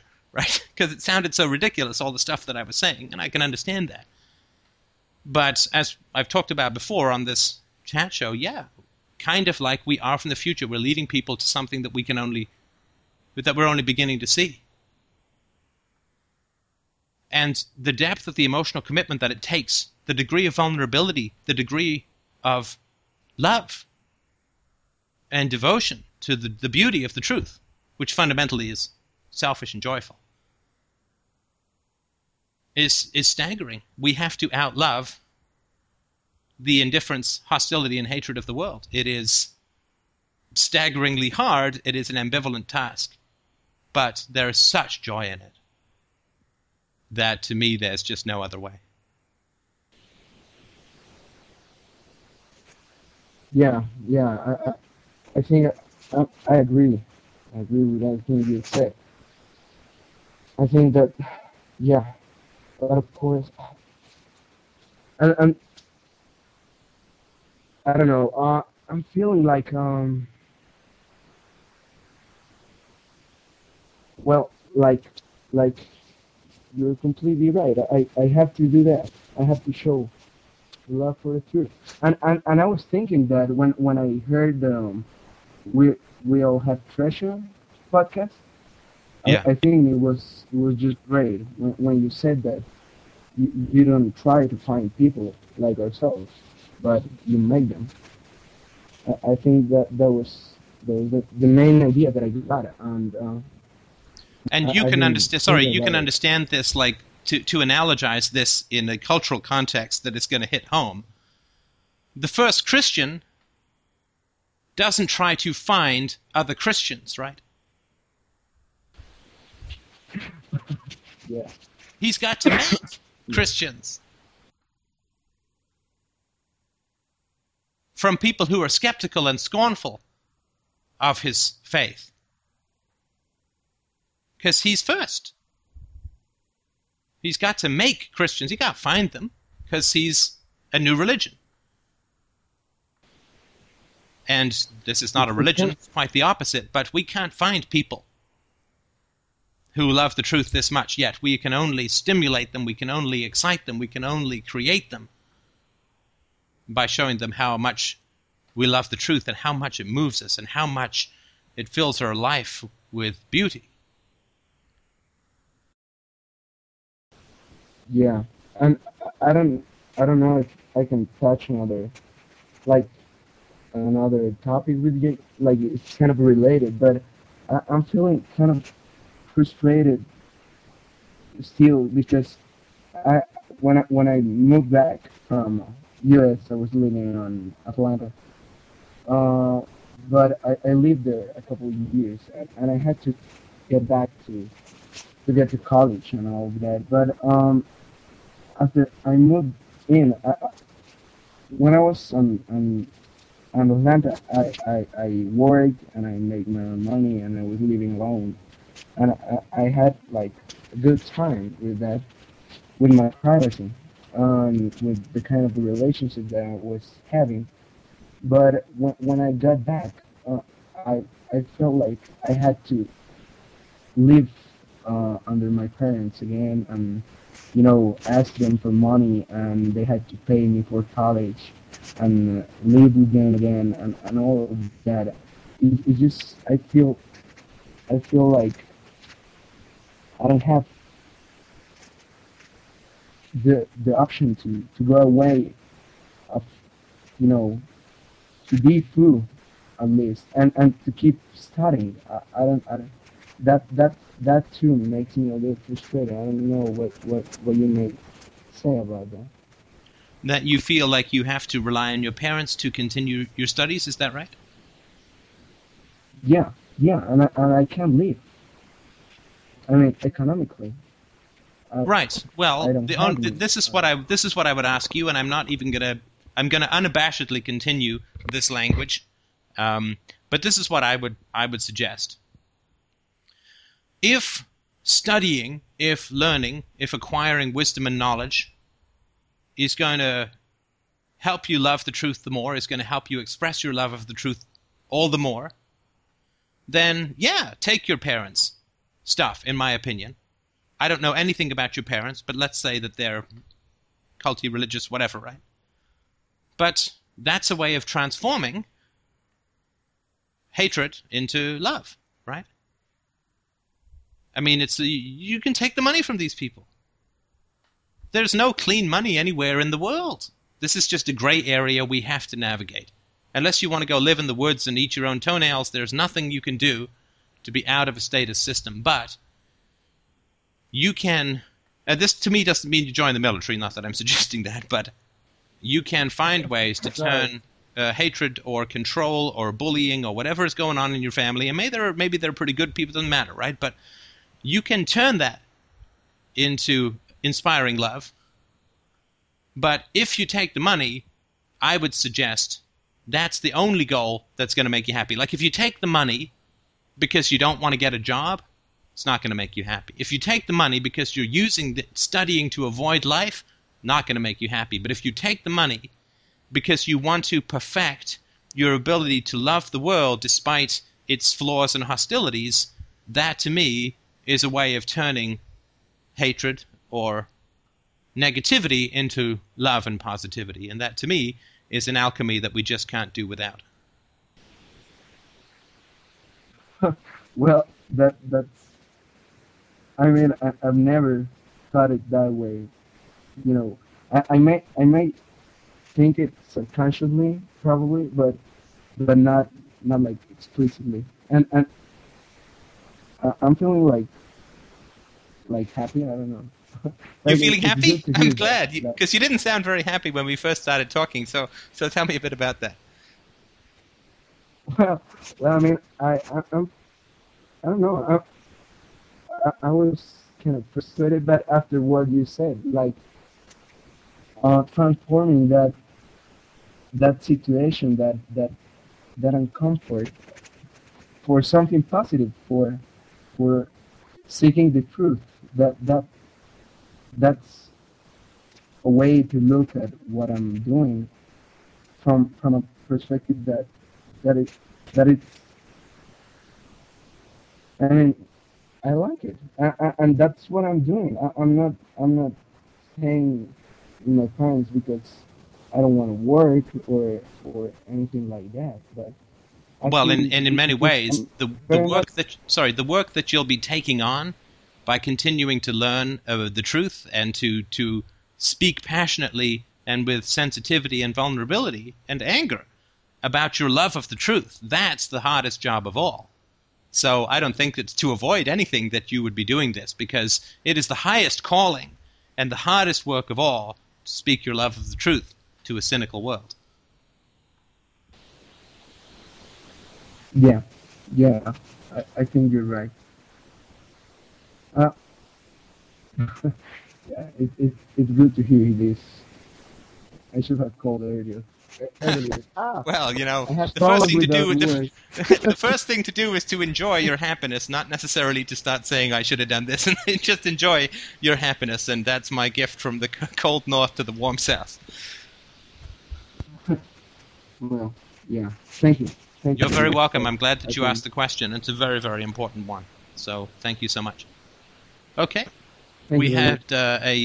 had we have time for another question or comment. If you've just finished, my friend, if you could just mute your microphone, just down on the bottom of Skype, that would be fantastic. It's a bit hissy, but we had another question or comment. Greg, we had already. Yeah, we had him already. Yeah. Hello? Hello. Hello? Hello.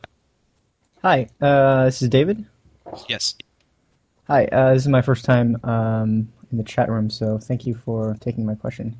My pleasure. Thank you so much for calling in. I'm very happy to talk to somebody who's fresh-faced before the philosophy has crushed the life and dreams out of them. Just kidding. Sorry, go on. Well, just to give you a little background, I'm an objectivist, and I came across your YouTube videos because a lot of the ideas and philosophies you were talking about seem very sort of influenced, if not aligned, with objectivism. But obviously, the whole yeah. I'm claiming complete originality, so if you could just not mention. Oh, absolutely. Yeah. I'm sorry, go on. I love the rant. I got started with brands, so I'm a huge devotee and fan. So absolutely, I'm just trying to build on that. But so go on. Yeah, no, I think that's great. I mean, that's awesome that you're sort of building off of the ideas of others. It's good. So anyways, so I guess straight to my question. So I just read RTR, which is real-time relationships, of course, and I started sort of using it in my life. And I recently I've been dating this girl for about 3 months, and she's been telling me about her friend who is immoral in many ways. She sort of is very loose and I don't know, just sort of having sex all over the place and doing a lot of lying and sort of hiding and whatever. And so she tells me this, and obviously I'm like, well, why are you friends with this person? Why are you spending time with this person? And it eventually got to the point where I said, you can't really say that you love me for my virtues and then say that you like want to spend time or call this person your friend who you know and who have expressed to me to be immoral and against even your own values. So, but she's decided to do that. But I'm sorry to interrupt. I'm sorry Sure. to interrupt you.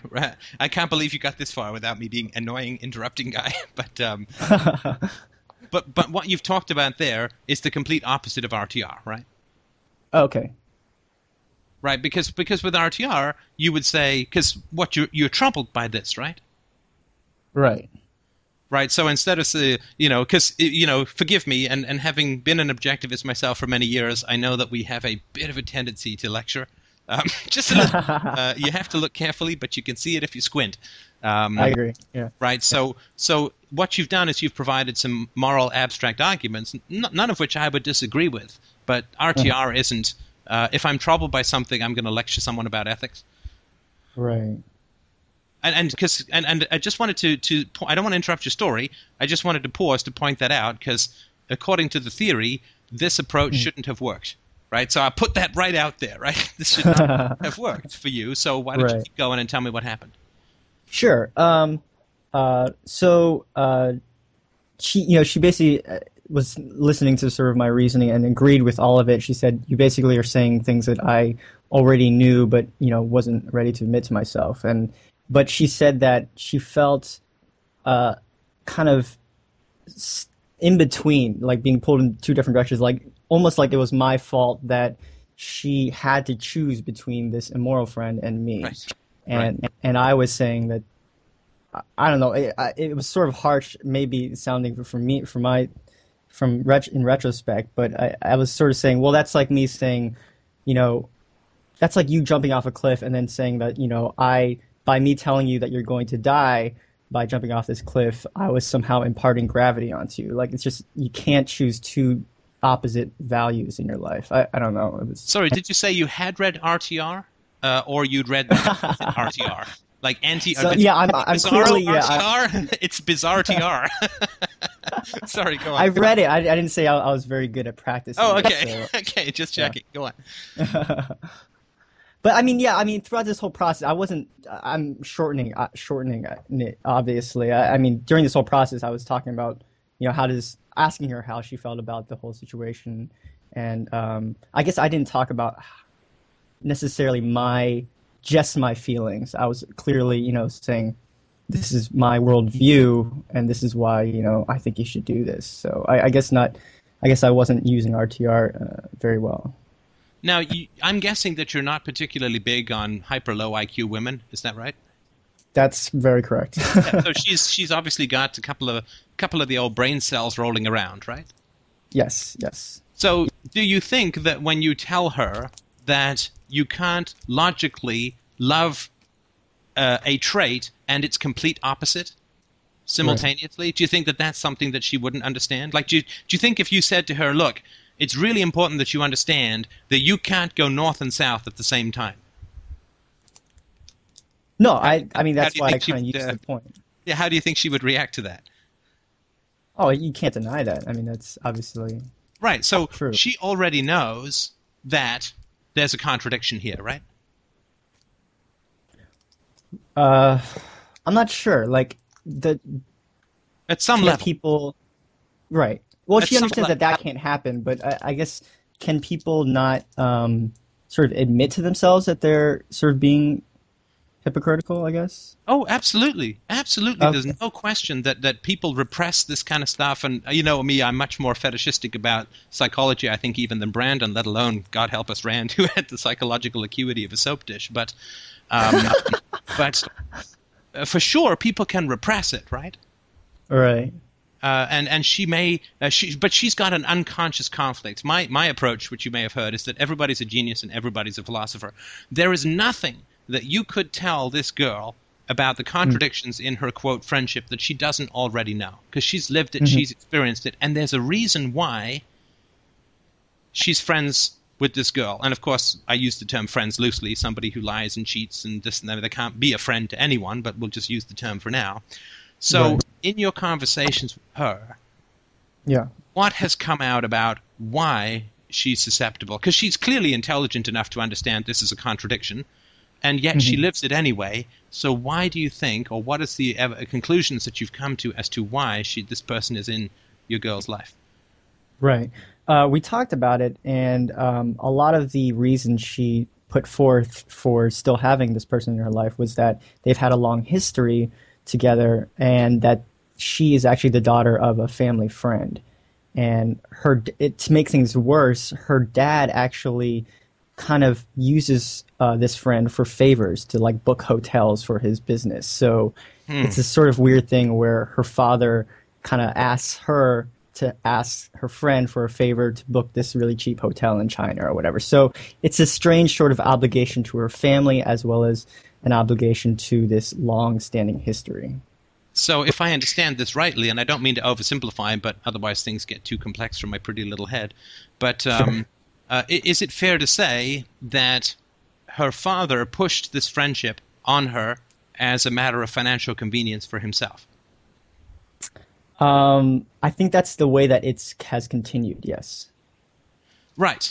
Maybe not how it started. Do you think that the primary problem here is with your girlfriend's relationship to her, quote, friend, or is it with her relationship with her family? Oh, obviously, yeah, definitely family. Well, but you say obviously, but you're talking about her friend with her, right? Right, right. Well, I didn't know that initially, but we finally got to that. Yeah. You mean you and the girl finally got to that? Yes, we talked it out, and we realized that was a main problem. Wait, so you and the girl both realized that this is just a symptom of a more core dysfunction with the family unit, right? That's correct. And then what? So then now she's decided to sort of have a serious conversation with her quote unquote friend and say that, I don't want to have anything to do with you until you sort of change. And I'm sorry to interrupt. Sorry, yeah. Annoying.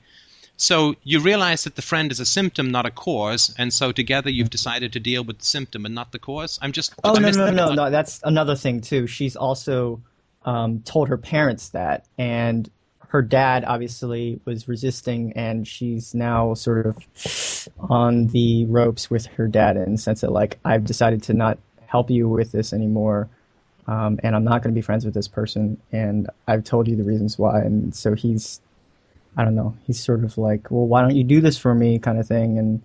And so they're kind of working it out, or I don't know, not working it out. They're sort of arguing at the moment, but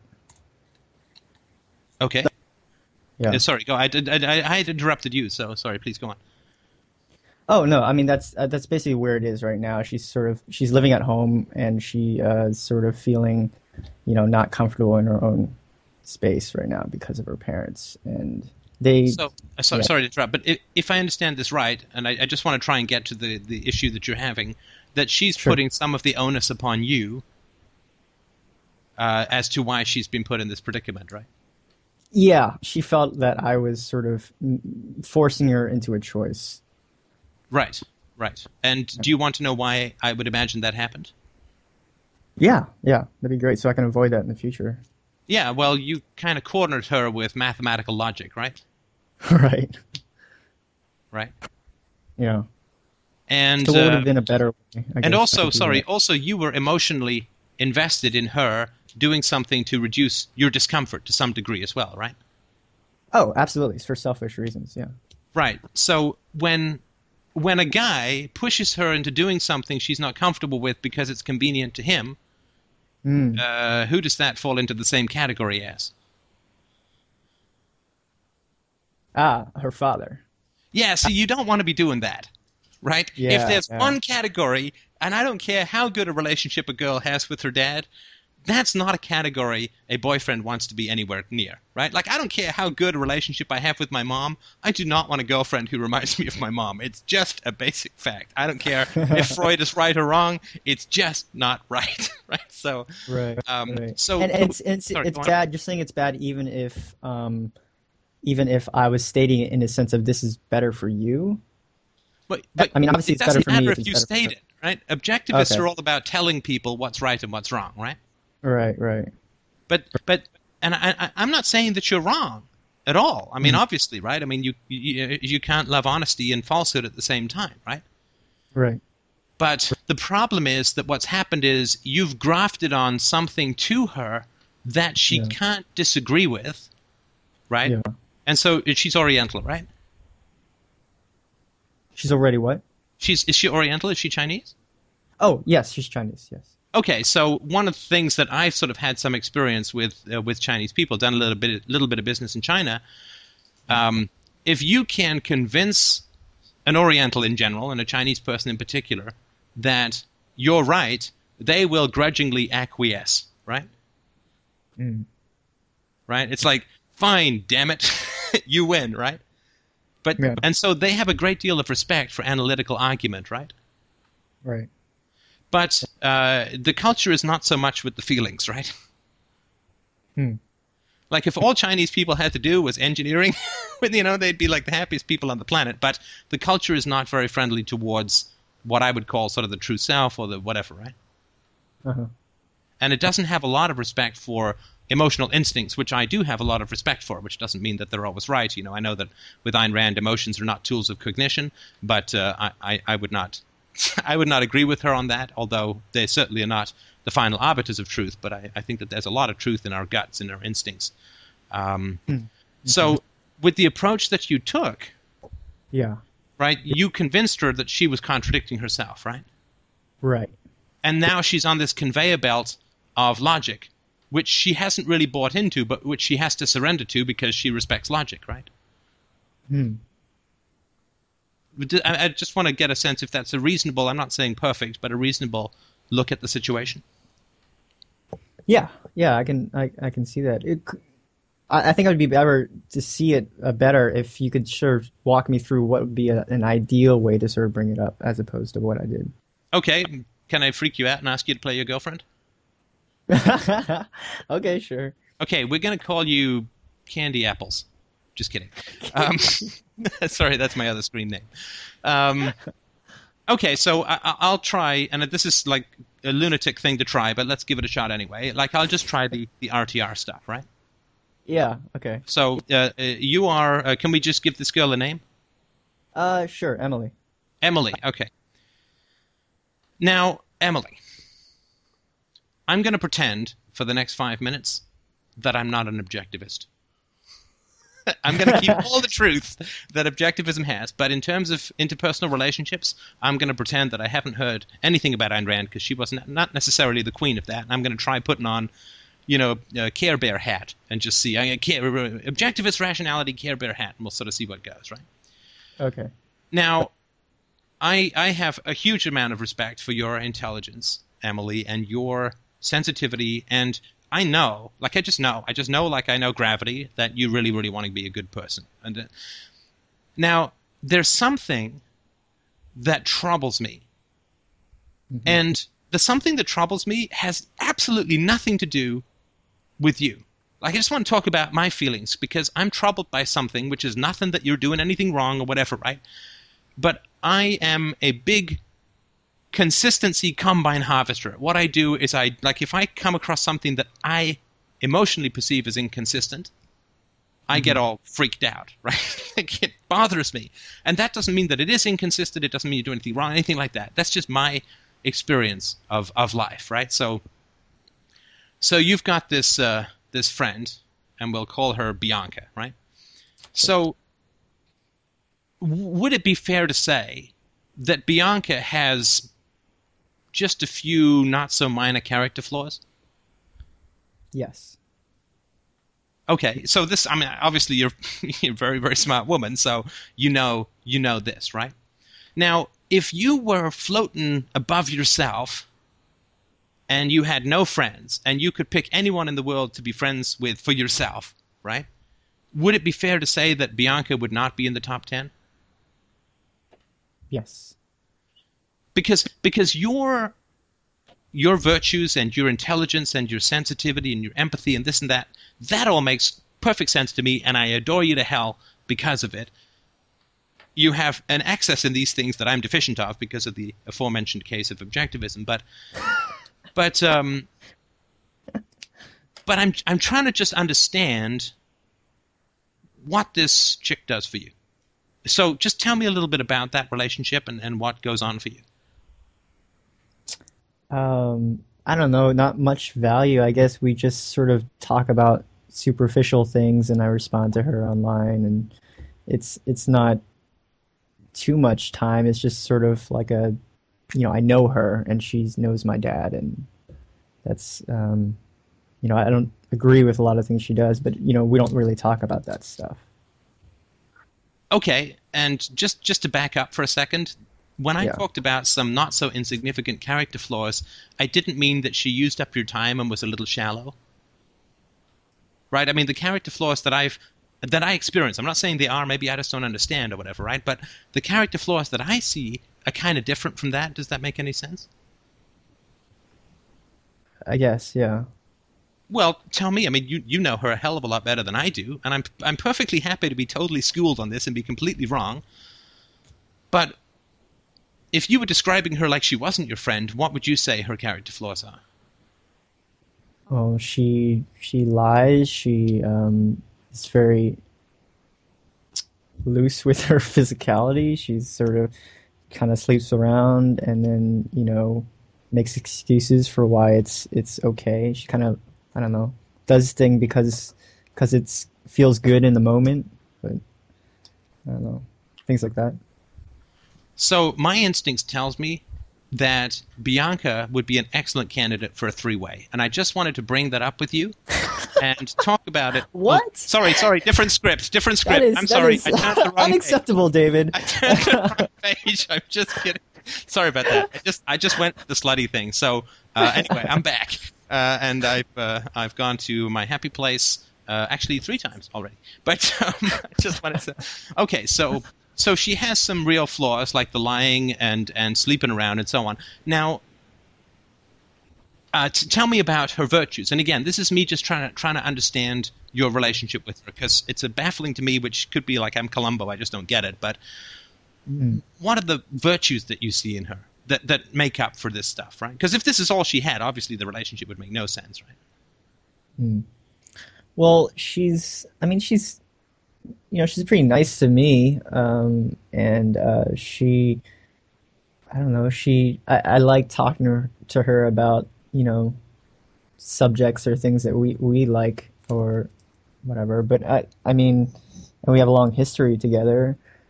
I mean, I don't know what Emily would say other than that. I don't really know what she would say. Right. That. Have you tried bringing up? I'm not saying you should have. I'm just curious. Like, have you tried bringing up your concerns with Bianca, Emily, about some of the things? Because it's not like there's no God watching that says, "Ooh, don't be slutty, don't be bad," or whatever, right? But you don't think that stuff's going to make her really happy, right? Right. I don't think so. Right. So have you tried bringing this stuff? I'm not saying you should have. I'm just curious. Have you tried bringing this stuff up with her? I tried once in the past, a while ago, but it didn't go anywhere. She just kind of ignored it, and we kind of acted like it didn't happen. Right. So, I mean, in a sense, and this sounds completely ridiculous, and it may be totally over the top, but in a way, the fact that she doesn't want to talk about stuff that's pretty problematic, right?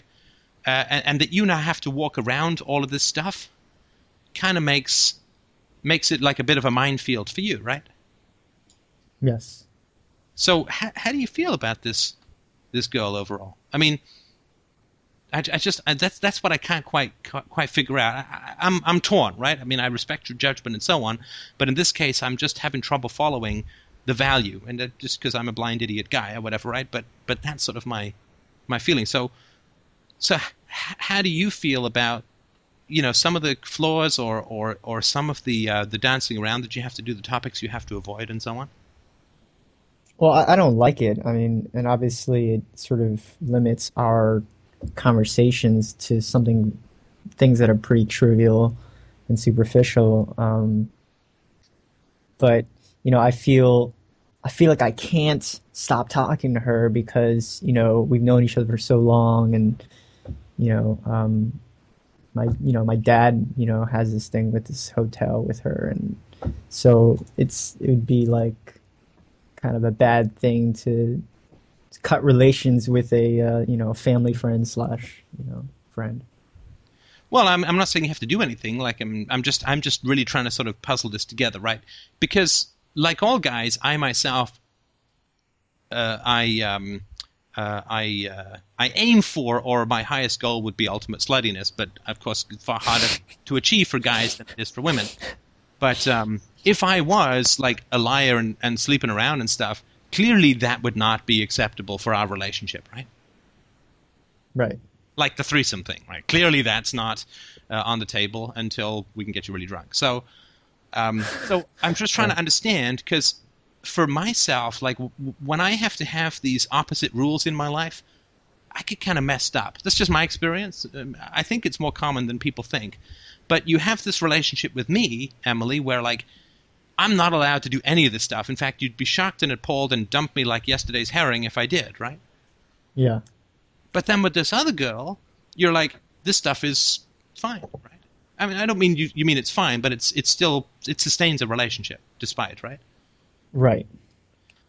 So again, I'm just anal rule guy, but just help me. Like, how can it be that it's completely unacceptable for me, but fine for her? I mean, that's got to be kind of weird for you, right? Yeah, it is. But I guess like you know, I mean, you're my boyfriend, and you know that's very serious. But this is sort of, you know, I keep it on a very superficial level. So isn't that okay? Like if I just keep it at that level? Well, I don't know. I mean, I don't know. I don't know. I mean, because I don't get a lot of positives, because when you talk about the positives, it's two things that I hear. My dad finds her useful, and I've known her for a long time. Right. I mean, those to me, again, just me, right? But those to me would not be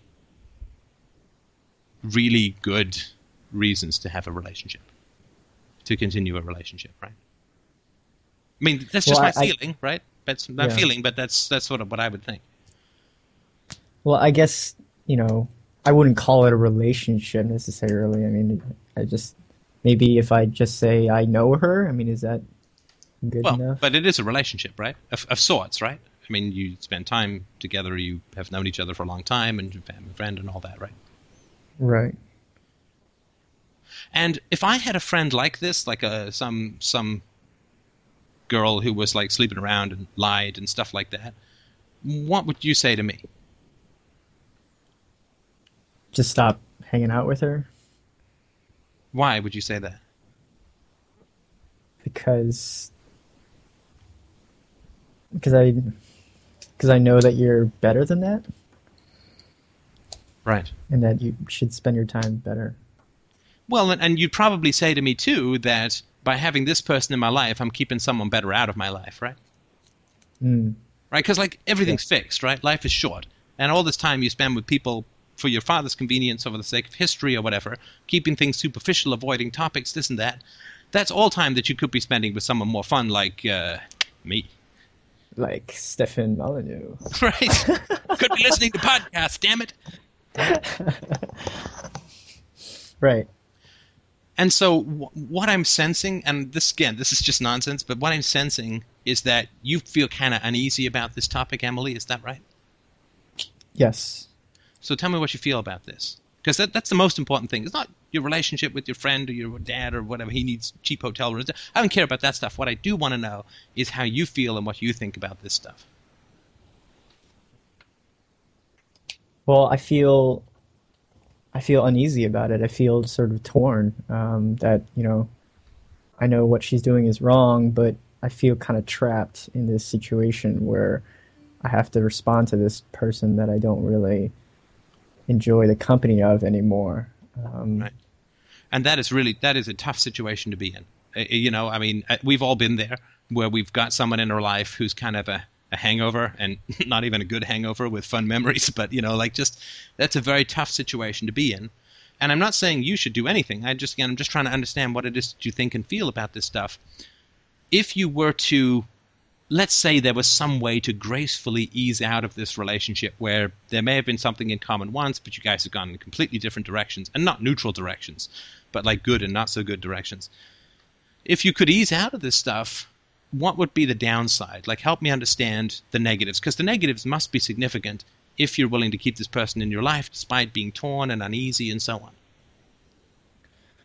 Well, the first thing I could imagine would be that, you know, at some point my dad would want to book this hotel or whatever, and I would have to say, you know, sorry, I don't really talk to this person anymore. And then I think he would probably make me do it anyways, or make me choose. Probably guilt me with, like, you know, being a good daughter and, oh, this is just the last time, or, you know, whatever excuses he always uses. And of course, this creates a lot of drama because I have friends who are also friends with Bianca, and you know, if I say I'm going to stop talking to her, then it puts them in, you know, awkward situations, and they'll come down on me for doing that, and of course she'll come up with excuses as to why, you know, I should keep on talking to her, and it would just be a lot of drama and a lot of conflict.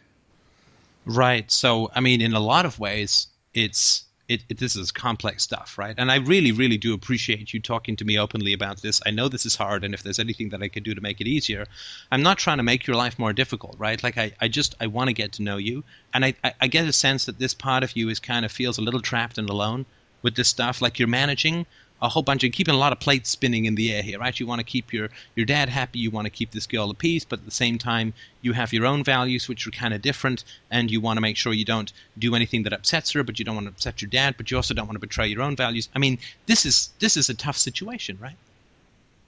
Yes. And I don't have any magical answers, of course, right? But I think that it's where we do feel kind of like the most alone, and we do feel kind of like we're managing everyone and we're not getting our own needs met. I think that one of the things that, good people in our life can do is try and help us find some solutions to that. And I don't know that I have any, right? But if there were a solution, it would be worthwhile pursuing, right? Yeah. Right. Now, I'm going to stop the role play right there, just because, okay. Right, that's a way to me of, and again, I don't know this woman, and you're trying to figure out what she'd sort of say and think, so it's kind of tough. But that would be more of an RTR approach. Right. And now, I was sort of writing things down as you were saying it, but go ahead. Well, this is a recording, so don't worry about that. But yeah. And you can have her call in, right? I mean, I'd be happy to take a spin through this. Right? It doesn't even have to be on a Sunday show. Like, this is all I do, right? Is try and help people in this way. That's my call in, bro. Right? So you can just have her call in, and I'll promise I'll be gentle, and I also promise I won't suggest a threesome, just in case you're worried about that. What was the difference? How did you feel when I was taking that approach? It was, I think it was a lot more curious and not sort of dogmatic. And there was a lot of I know maybe this is part of your personality, but this sort of making a suggestion, asking her a question, saying, but, I'm not, I'm, I'm just, crazy Dave here. And I'm curious, how does that make you feel? Sort of this constant sort of disclaimer of I'm not pushing this down your throat. I'm just curious as to how does this make you feel, or what are the negatives, or if you could pick anyone in the world, would this person be your friend? Kind of very non-aggressive and sort of I don't know, safe, I guess, questions. Yeah, I mean, if you have dental surgery, we all want a little Novocaine, right? Yeah. I mean, you can the objective is operate without anesthetic, right? I mean, that's the principle, right? Like laughing gas is for the weak, right? I mean, that's true. This approach, right? Yeah, I can see that now. It's very enlightening. And it doesn't work, right? No, it doesn't. Because what it does is it imposes a solution rather than evokes a desire for a solution, right? What you're doing is you're snatching a cigarette out of someone's hand saying, smoking is bad for you, damn it, don't you know that? But you're not figuring out why somebody is smoking, what they get out of it, what the whole complex interchange of emotions and thoughts and histories has gone forward to producing all of that. Because what we want is to not knock cigarettes out of people's hands, but for people to really understand why they're smokers so that they can change it from the core, right? Right.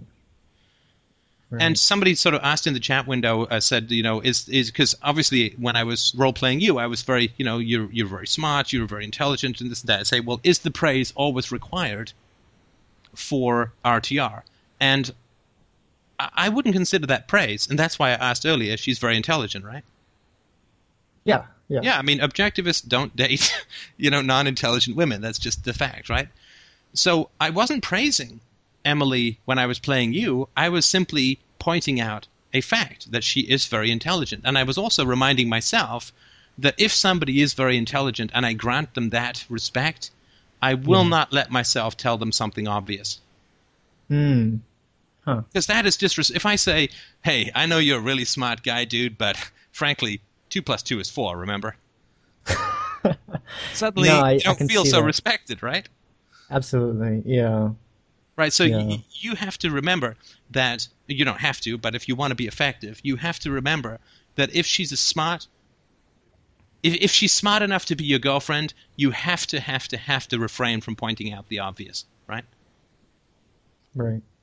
Because that's just not respecting someone, in my opinion, right? It's very tempting. Right? But if she was so dumb that she couldn't figure out that these were contradictory values and contradictions are bad, then you're dating somebody who's 3 steps above a toadstool as far as intellect goes, right? Agreed. Yeah. And I know that's not the case, right? She's brilliant, right? Yeah. And she's torn and she's stuck, and it's a lonely, sad, unhappy place, right? Because a lot to do with family history. She's being exploited by her dad, and no one, in particular, daughters don't want to look at that with their dad, right? They don't want to look at their dad who, wakes up and makes the sun move and realize that they're being exploited for his own selfish gain, right? Yeah. I mean, that's painful stuff to look at, right? Yeah. Yeah. And the other thing that I would mention just about this approach is that it's really important to have humility. And I know, again, objectivists and humility, a little like antimatter and matter sometimes, but it isn't have humility because you can't criticize her relationship to Bianca as contradictory because you have a relationship with Emily, which, because of her relationship with Bianca, is also contradictory, right? Right. And I guess I'm trying to resolve that by talking to her. Right. Well, but you're not doing it with humility because she has Absolutely, she has an ambiguous relationship with Emily that's really hard to figure out and to fix, right? Yeah. And you have an ambiguous relationship with her in this realm that's really hard to figure out and fix, right? So you're two people trying to find a solution to contradictions in relationships, which we all inherit because of the culture and the history and so on, right? So you're like two people exploring a cave together, but what you're doing is standing up in the supposed sunlight, barking down at her, saying, "I know you can't see anything, but go left, damn it!" Right? Right. And you, if you want to help people with problems, in my opinion, right, you don't bark orders from outside, right? And I'm oversimplifying what you're doing, and I apologize for that, but That's fine. get in there, and we're all on this challenge of trying to live more rationally, and it's a damn hard thing to do, right? Yeah. Yeah. But you don't want to take on authoritarian roles in your romantic relationships, particularly if the girl has a problematic relationship with your dad, because that's a template she's going to slot you into, and you'll get some conformity in the short run, but your relationship simply will not work in the long run if you make somebody feel like you're an authority and they're a child. And I'm not saying that you did this completely or anything like that, but that was the sense that I got. Like, I have the answers. You should do this. This is the answer. This is right. Just do it. You'll get some conformity, and that's what you got. But you're really hacking away at the core of the relationship, because if it's not an equal relationship, and that doesn't mean that one of you doesn't lead from time to time and so on. If it's not an equal relationship, then it simply won't work. You'll get some conformity for the short run, but it simply won't work. Right. Can I talk to you later about, I'm taking too much time already, but can I talk to you later about how to sort of, I don't know, heal the wounds and sort of like, I don't know, apologize for that? Like, how do I just apologize? Is that enough? Or what, how do I sort of admit to her that, like, I should not have brought it up in this manner or whatever? Well, I think that I'm happy to spend another few minutes on this, but I think the important thing is that you need to understand why you did it this way, right? Yeah. Like the way that I did it, and look, this is just my style. I put in stupid jokes and stuff like that. Everybody's got their own style, right? Some people have a style that could be called vaguely mature, and then there's me, right? So I'm like aware that there's different styles of this, and nobody has to do goofy stand-up, right? But this is a show as well as a conversation. But I'm more on your side anyway, so I probably end up saying similar things. So right, but the important thing is that you were lecturing her to avoid your own anxiety. I mean, I can be blunt with you because, you're a smart guy. You understand this stuff, right? The reason that you weren't sensitive and going in there is that you have your own ambiguities about your relationships, right? Yeah. I mean, are all of your relationships perfectly rational? Oh, absolutely not. No. I still have problems with my parents. Right. Too. So you have your issues with your parents. You have your issues with her friends. You have your issue with her. You also have your issues with her friendships, with her parents too, right? Like, you're not happy that her dad is making her go out with this woman because she wants free cheap hotels, right? Absolutely not. Yeah. Right. So this is part of the humility, right? It's really hard to have consistent and rational relationships where there's kindness, generosity, positivity. I mean, it's a really hard thing to achieve and to maintain. But I mean, payoff is fantastic, right? But you're avoiding your own ambivalence, right? When you're lecturing her, you're avoiding your own ambivalence about your relationships, because once you start to get in and get sensitive about her difficulties with her relationships, you kind of have to admit that in many ways you're in the same boat, right? Yeah. So you distance yourself from the difficulties of your relationships by lecturing her about hers, right? Right. Right. Like, Ayn Rand is all about rational effectiveness, and she completely exploded her amazingly movement because she got into these weird kangaroo courts and throwing people out of the organizations. It got all kind of culty, right? Yeah. I mean, that's just not living by your values, right? And she's also like, violence is bad, but we need a government. Like just things that were problematic and which she would never hear any criticism of, right? So, and that's because she was ambivalent about her own success because she had achieved it through compromising stuff when she was all about no compromise, right? And she had a kind of vanity which she mistook for self-esteem. Again, this is all just my opinion, right? But if we can learn from the past in this way and recognize that we are dealing with very difficult and complex topics, particularly with family history, with our relationship with our family, we both want to be rational and we always seek the approval of our parents. That's just survival. That's the way we're built. And it's tough to navigate that. And you have your difficulties. I have my difficulties. Christina has no difficulties because she's perfect. But that's a different matter. But you're lecturing her because you want to avoid your own ambiguities, right? So the way that I would apologize is obviously profusely, but RTR about the apology and say, I wanted you to deal with this relationship because it made me anxious. And I ended up lecturing rather than being curious and sympathetic because I kind of didn't want you to see that my relationships are a little messed up at times too. Yeah. Yeah. And the last thing that I want to do is exploit you for my own comfort because you get a little bit of that with your dad. That's the last place that I want to be in your mind is anywhere near that, right? It's not like your dad's an evil guy, right? But in this particular way, right? Right. And so just, heartfelt honesty, vulnerability, why you did what you did. I mean, it doesn't make you a bad boyfriend. It doesn't make you an evil guy. The fact that you're working on this kind of stuff and you're an objectivist to boot, which means that you'll be a fabulous income earner, that's all good stuff, right? So I think that you should be very proud of this. But yeah, there is nothing more relaxing and wonderful than a really heartfelt apology and sympathy for it melts glaciers. It really is just the most amazing thing in the world, and it has a kind of humility and a we're in this togetherness that can be hard to remember as such a value until you've gone through it at least once. Yeah. Well, I definitely recognize that. I mean, I tell her that I'm also working on this. I'm also working on my own relationships, and I don't know the answers yet, but let's try to figure it out together, kind of thing. I think that'll resonate. Okay, and I think I've heard you enough now that I can imitate you. So what I'll do is I'll call her up, and you can listen in, and I'll pretend to be you apologizing, and you'll see you'll totally get some. Just kidding. Okay, so that's the way that I'd like to take it. You offer too much of your services. I think that's a fairly reasonable assessment of the situation. So I think it's important to remind people of their positive attributes when you RTR with them, because if they don't have those attributes, then don't RTR with them. Like if they're totally defensive and stupid, but that's not your girlfriend, right? So anyway, sorry, you had one last question? Yeah, I was just going to say that you were saying, the situation she's in can be very lonely and sort of just painful. And I just called her just, a few minutes before you, and she said she was feeling very, very lonely. And I think it would be very helpful if you could talk with her. She needs to be accepting of that. I need to ask her whether she's okay with that. But that'd be great. Yeah, just tell her that this RTR book, which you read and then decided to do the opposite of, that the guy who wrote it, strangely enough, has nothing but time on his hands and doesn't seem to get out much and likes talking to people. So, feel free to play this conversation to her and so on, right? I mean, it's public domain and so on, but I really do. I mean, this family stuff, I'm telling you, it's killer. It's killer. It is the biggest barrier to rational acceptance of philosophy. No matter how right objectivism was, and I just worship the very ground that Rand walks on in so many ways, it didn't work, right? Like it didn't take in terms of reducing the power of the state, creating and enhancing personal liberty. And Lord knows the objectivists have just become a bunch of bloodthirsty nut jobs about foreign policy, at least the objectivist center and Peikoff and so on.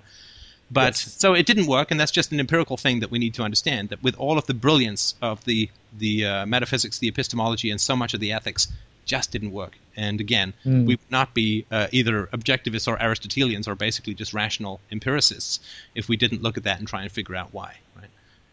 Right. Right. Yeah.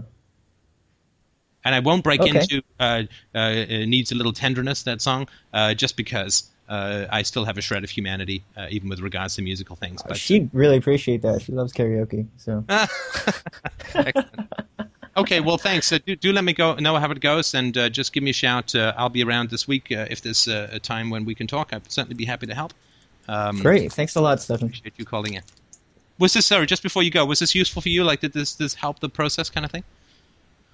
Oh, absolutely. Yeah, I mean, it's difference between like reading it and understanding, okay, this is what you're saying is true and I will, take that into my life, but then actually doing it is so much harder. It and really is. Having that feedback loop is really good. I mean, yeah. Otherwise I think people might like use your ideas in vain. You know what I mean? Oh, do I know what? Yeah, I mean, I knew that when putting the RTR book out, that everyone's first impulse was going to try and use it to get their way, right? It's like, Right. I feel Yeah. that you're wrong, and so on, right? I mean, that of course is the great temptation with new knowledge, right? And that's not because we're innately bad; it's just that's how we're taught to use power when we're growing up, right? So, Right. I'm perfectly aware that that's a risk, but I just did the best that I could to try and alleviate that, and these conversations. We had this conference in Miami, which the video I think is getting close to being done, so we'll be able to release that, where I did these kinds of role plays with a bunch of different people, and with 3 hand puppets at one point as well. Nice. Hopefully that will help. Oh, great. Yeah, well, I definitely appreciate it. Thanks for keeping this up. It's great. It's a great end of the sentence. Well, thank you so much. I really Oh, appreciate sorry. Yeah. that. Let me finish. I that just for meant you, it's my great, friend. not great something. Yeah. Sorry. Oh, sorry.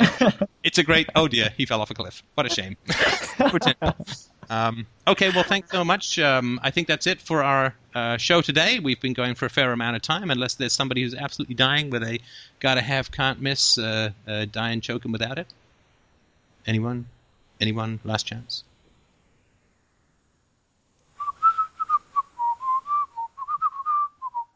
You've got to try a little tenderness. Minte? All right. Okay. Well, thanks everybody so much, and have yourselves a wonderful, wonderful week. One last thing just before we go. I just trying some new technology out because I am the geekiest philosopher on the planet, probably in history, which is that I'm putting some arguments together on PowerPoint with a disembodied talking head that will absolutely haunt your dreams. So have a look for that. I'm going to try and post it tonight. Have a look at that on YouTube or drop past the board. freedomainradio.blip.tv or blip.tv.freedomainradio, something like that. I'll put the link on the board for a higher quality version. But to have a look at that, it's an interesting PowerPoint, I think, which responds to the question, is anarchism practical compared to political action? So it's the business case for philosophy. I hope that you'll have a look at it. And thank you so much for joining us today. And it was a great show. I will talk to you guys next week. All the best.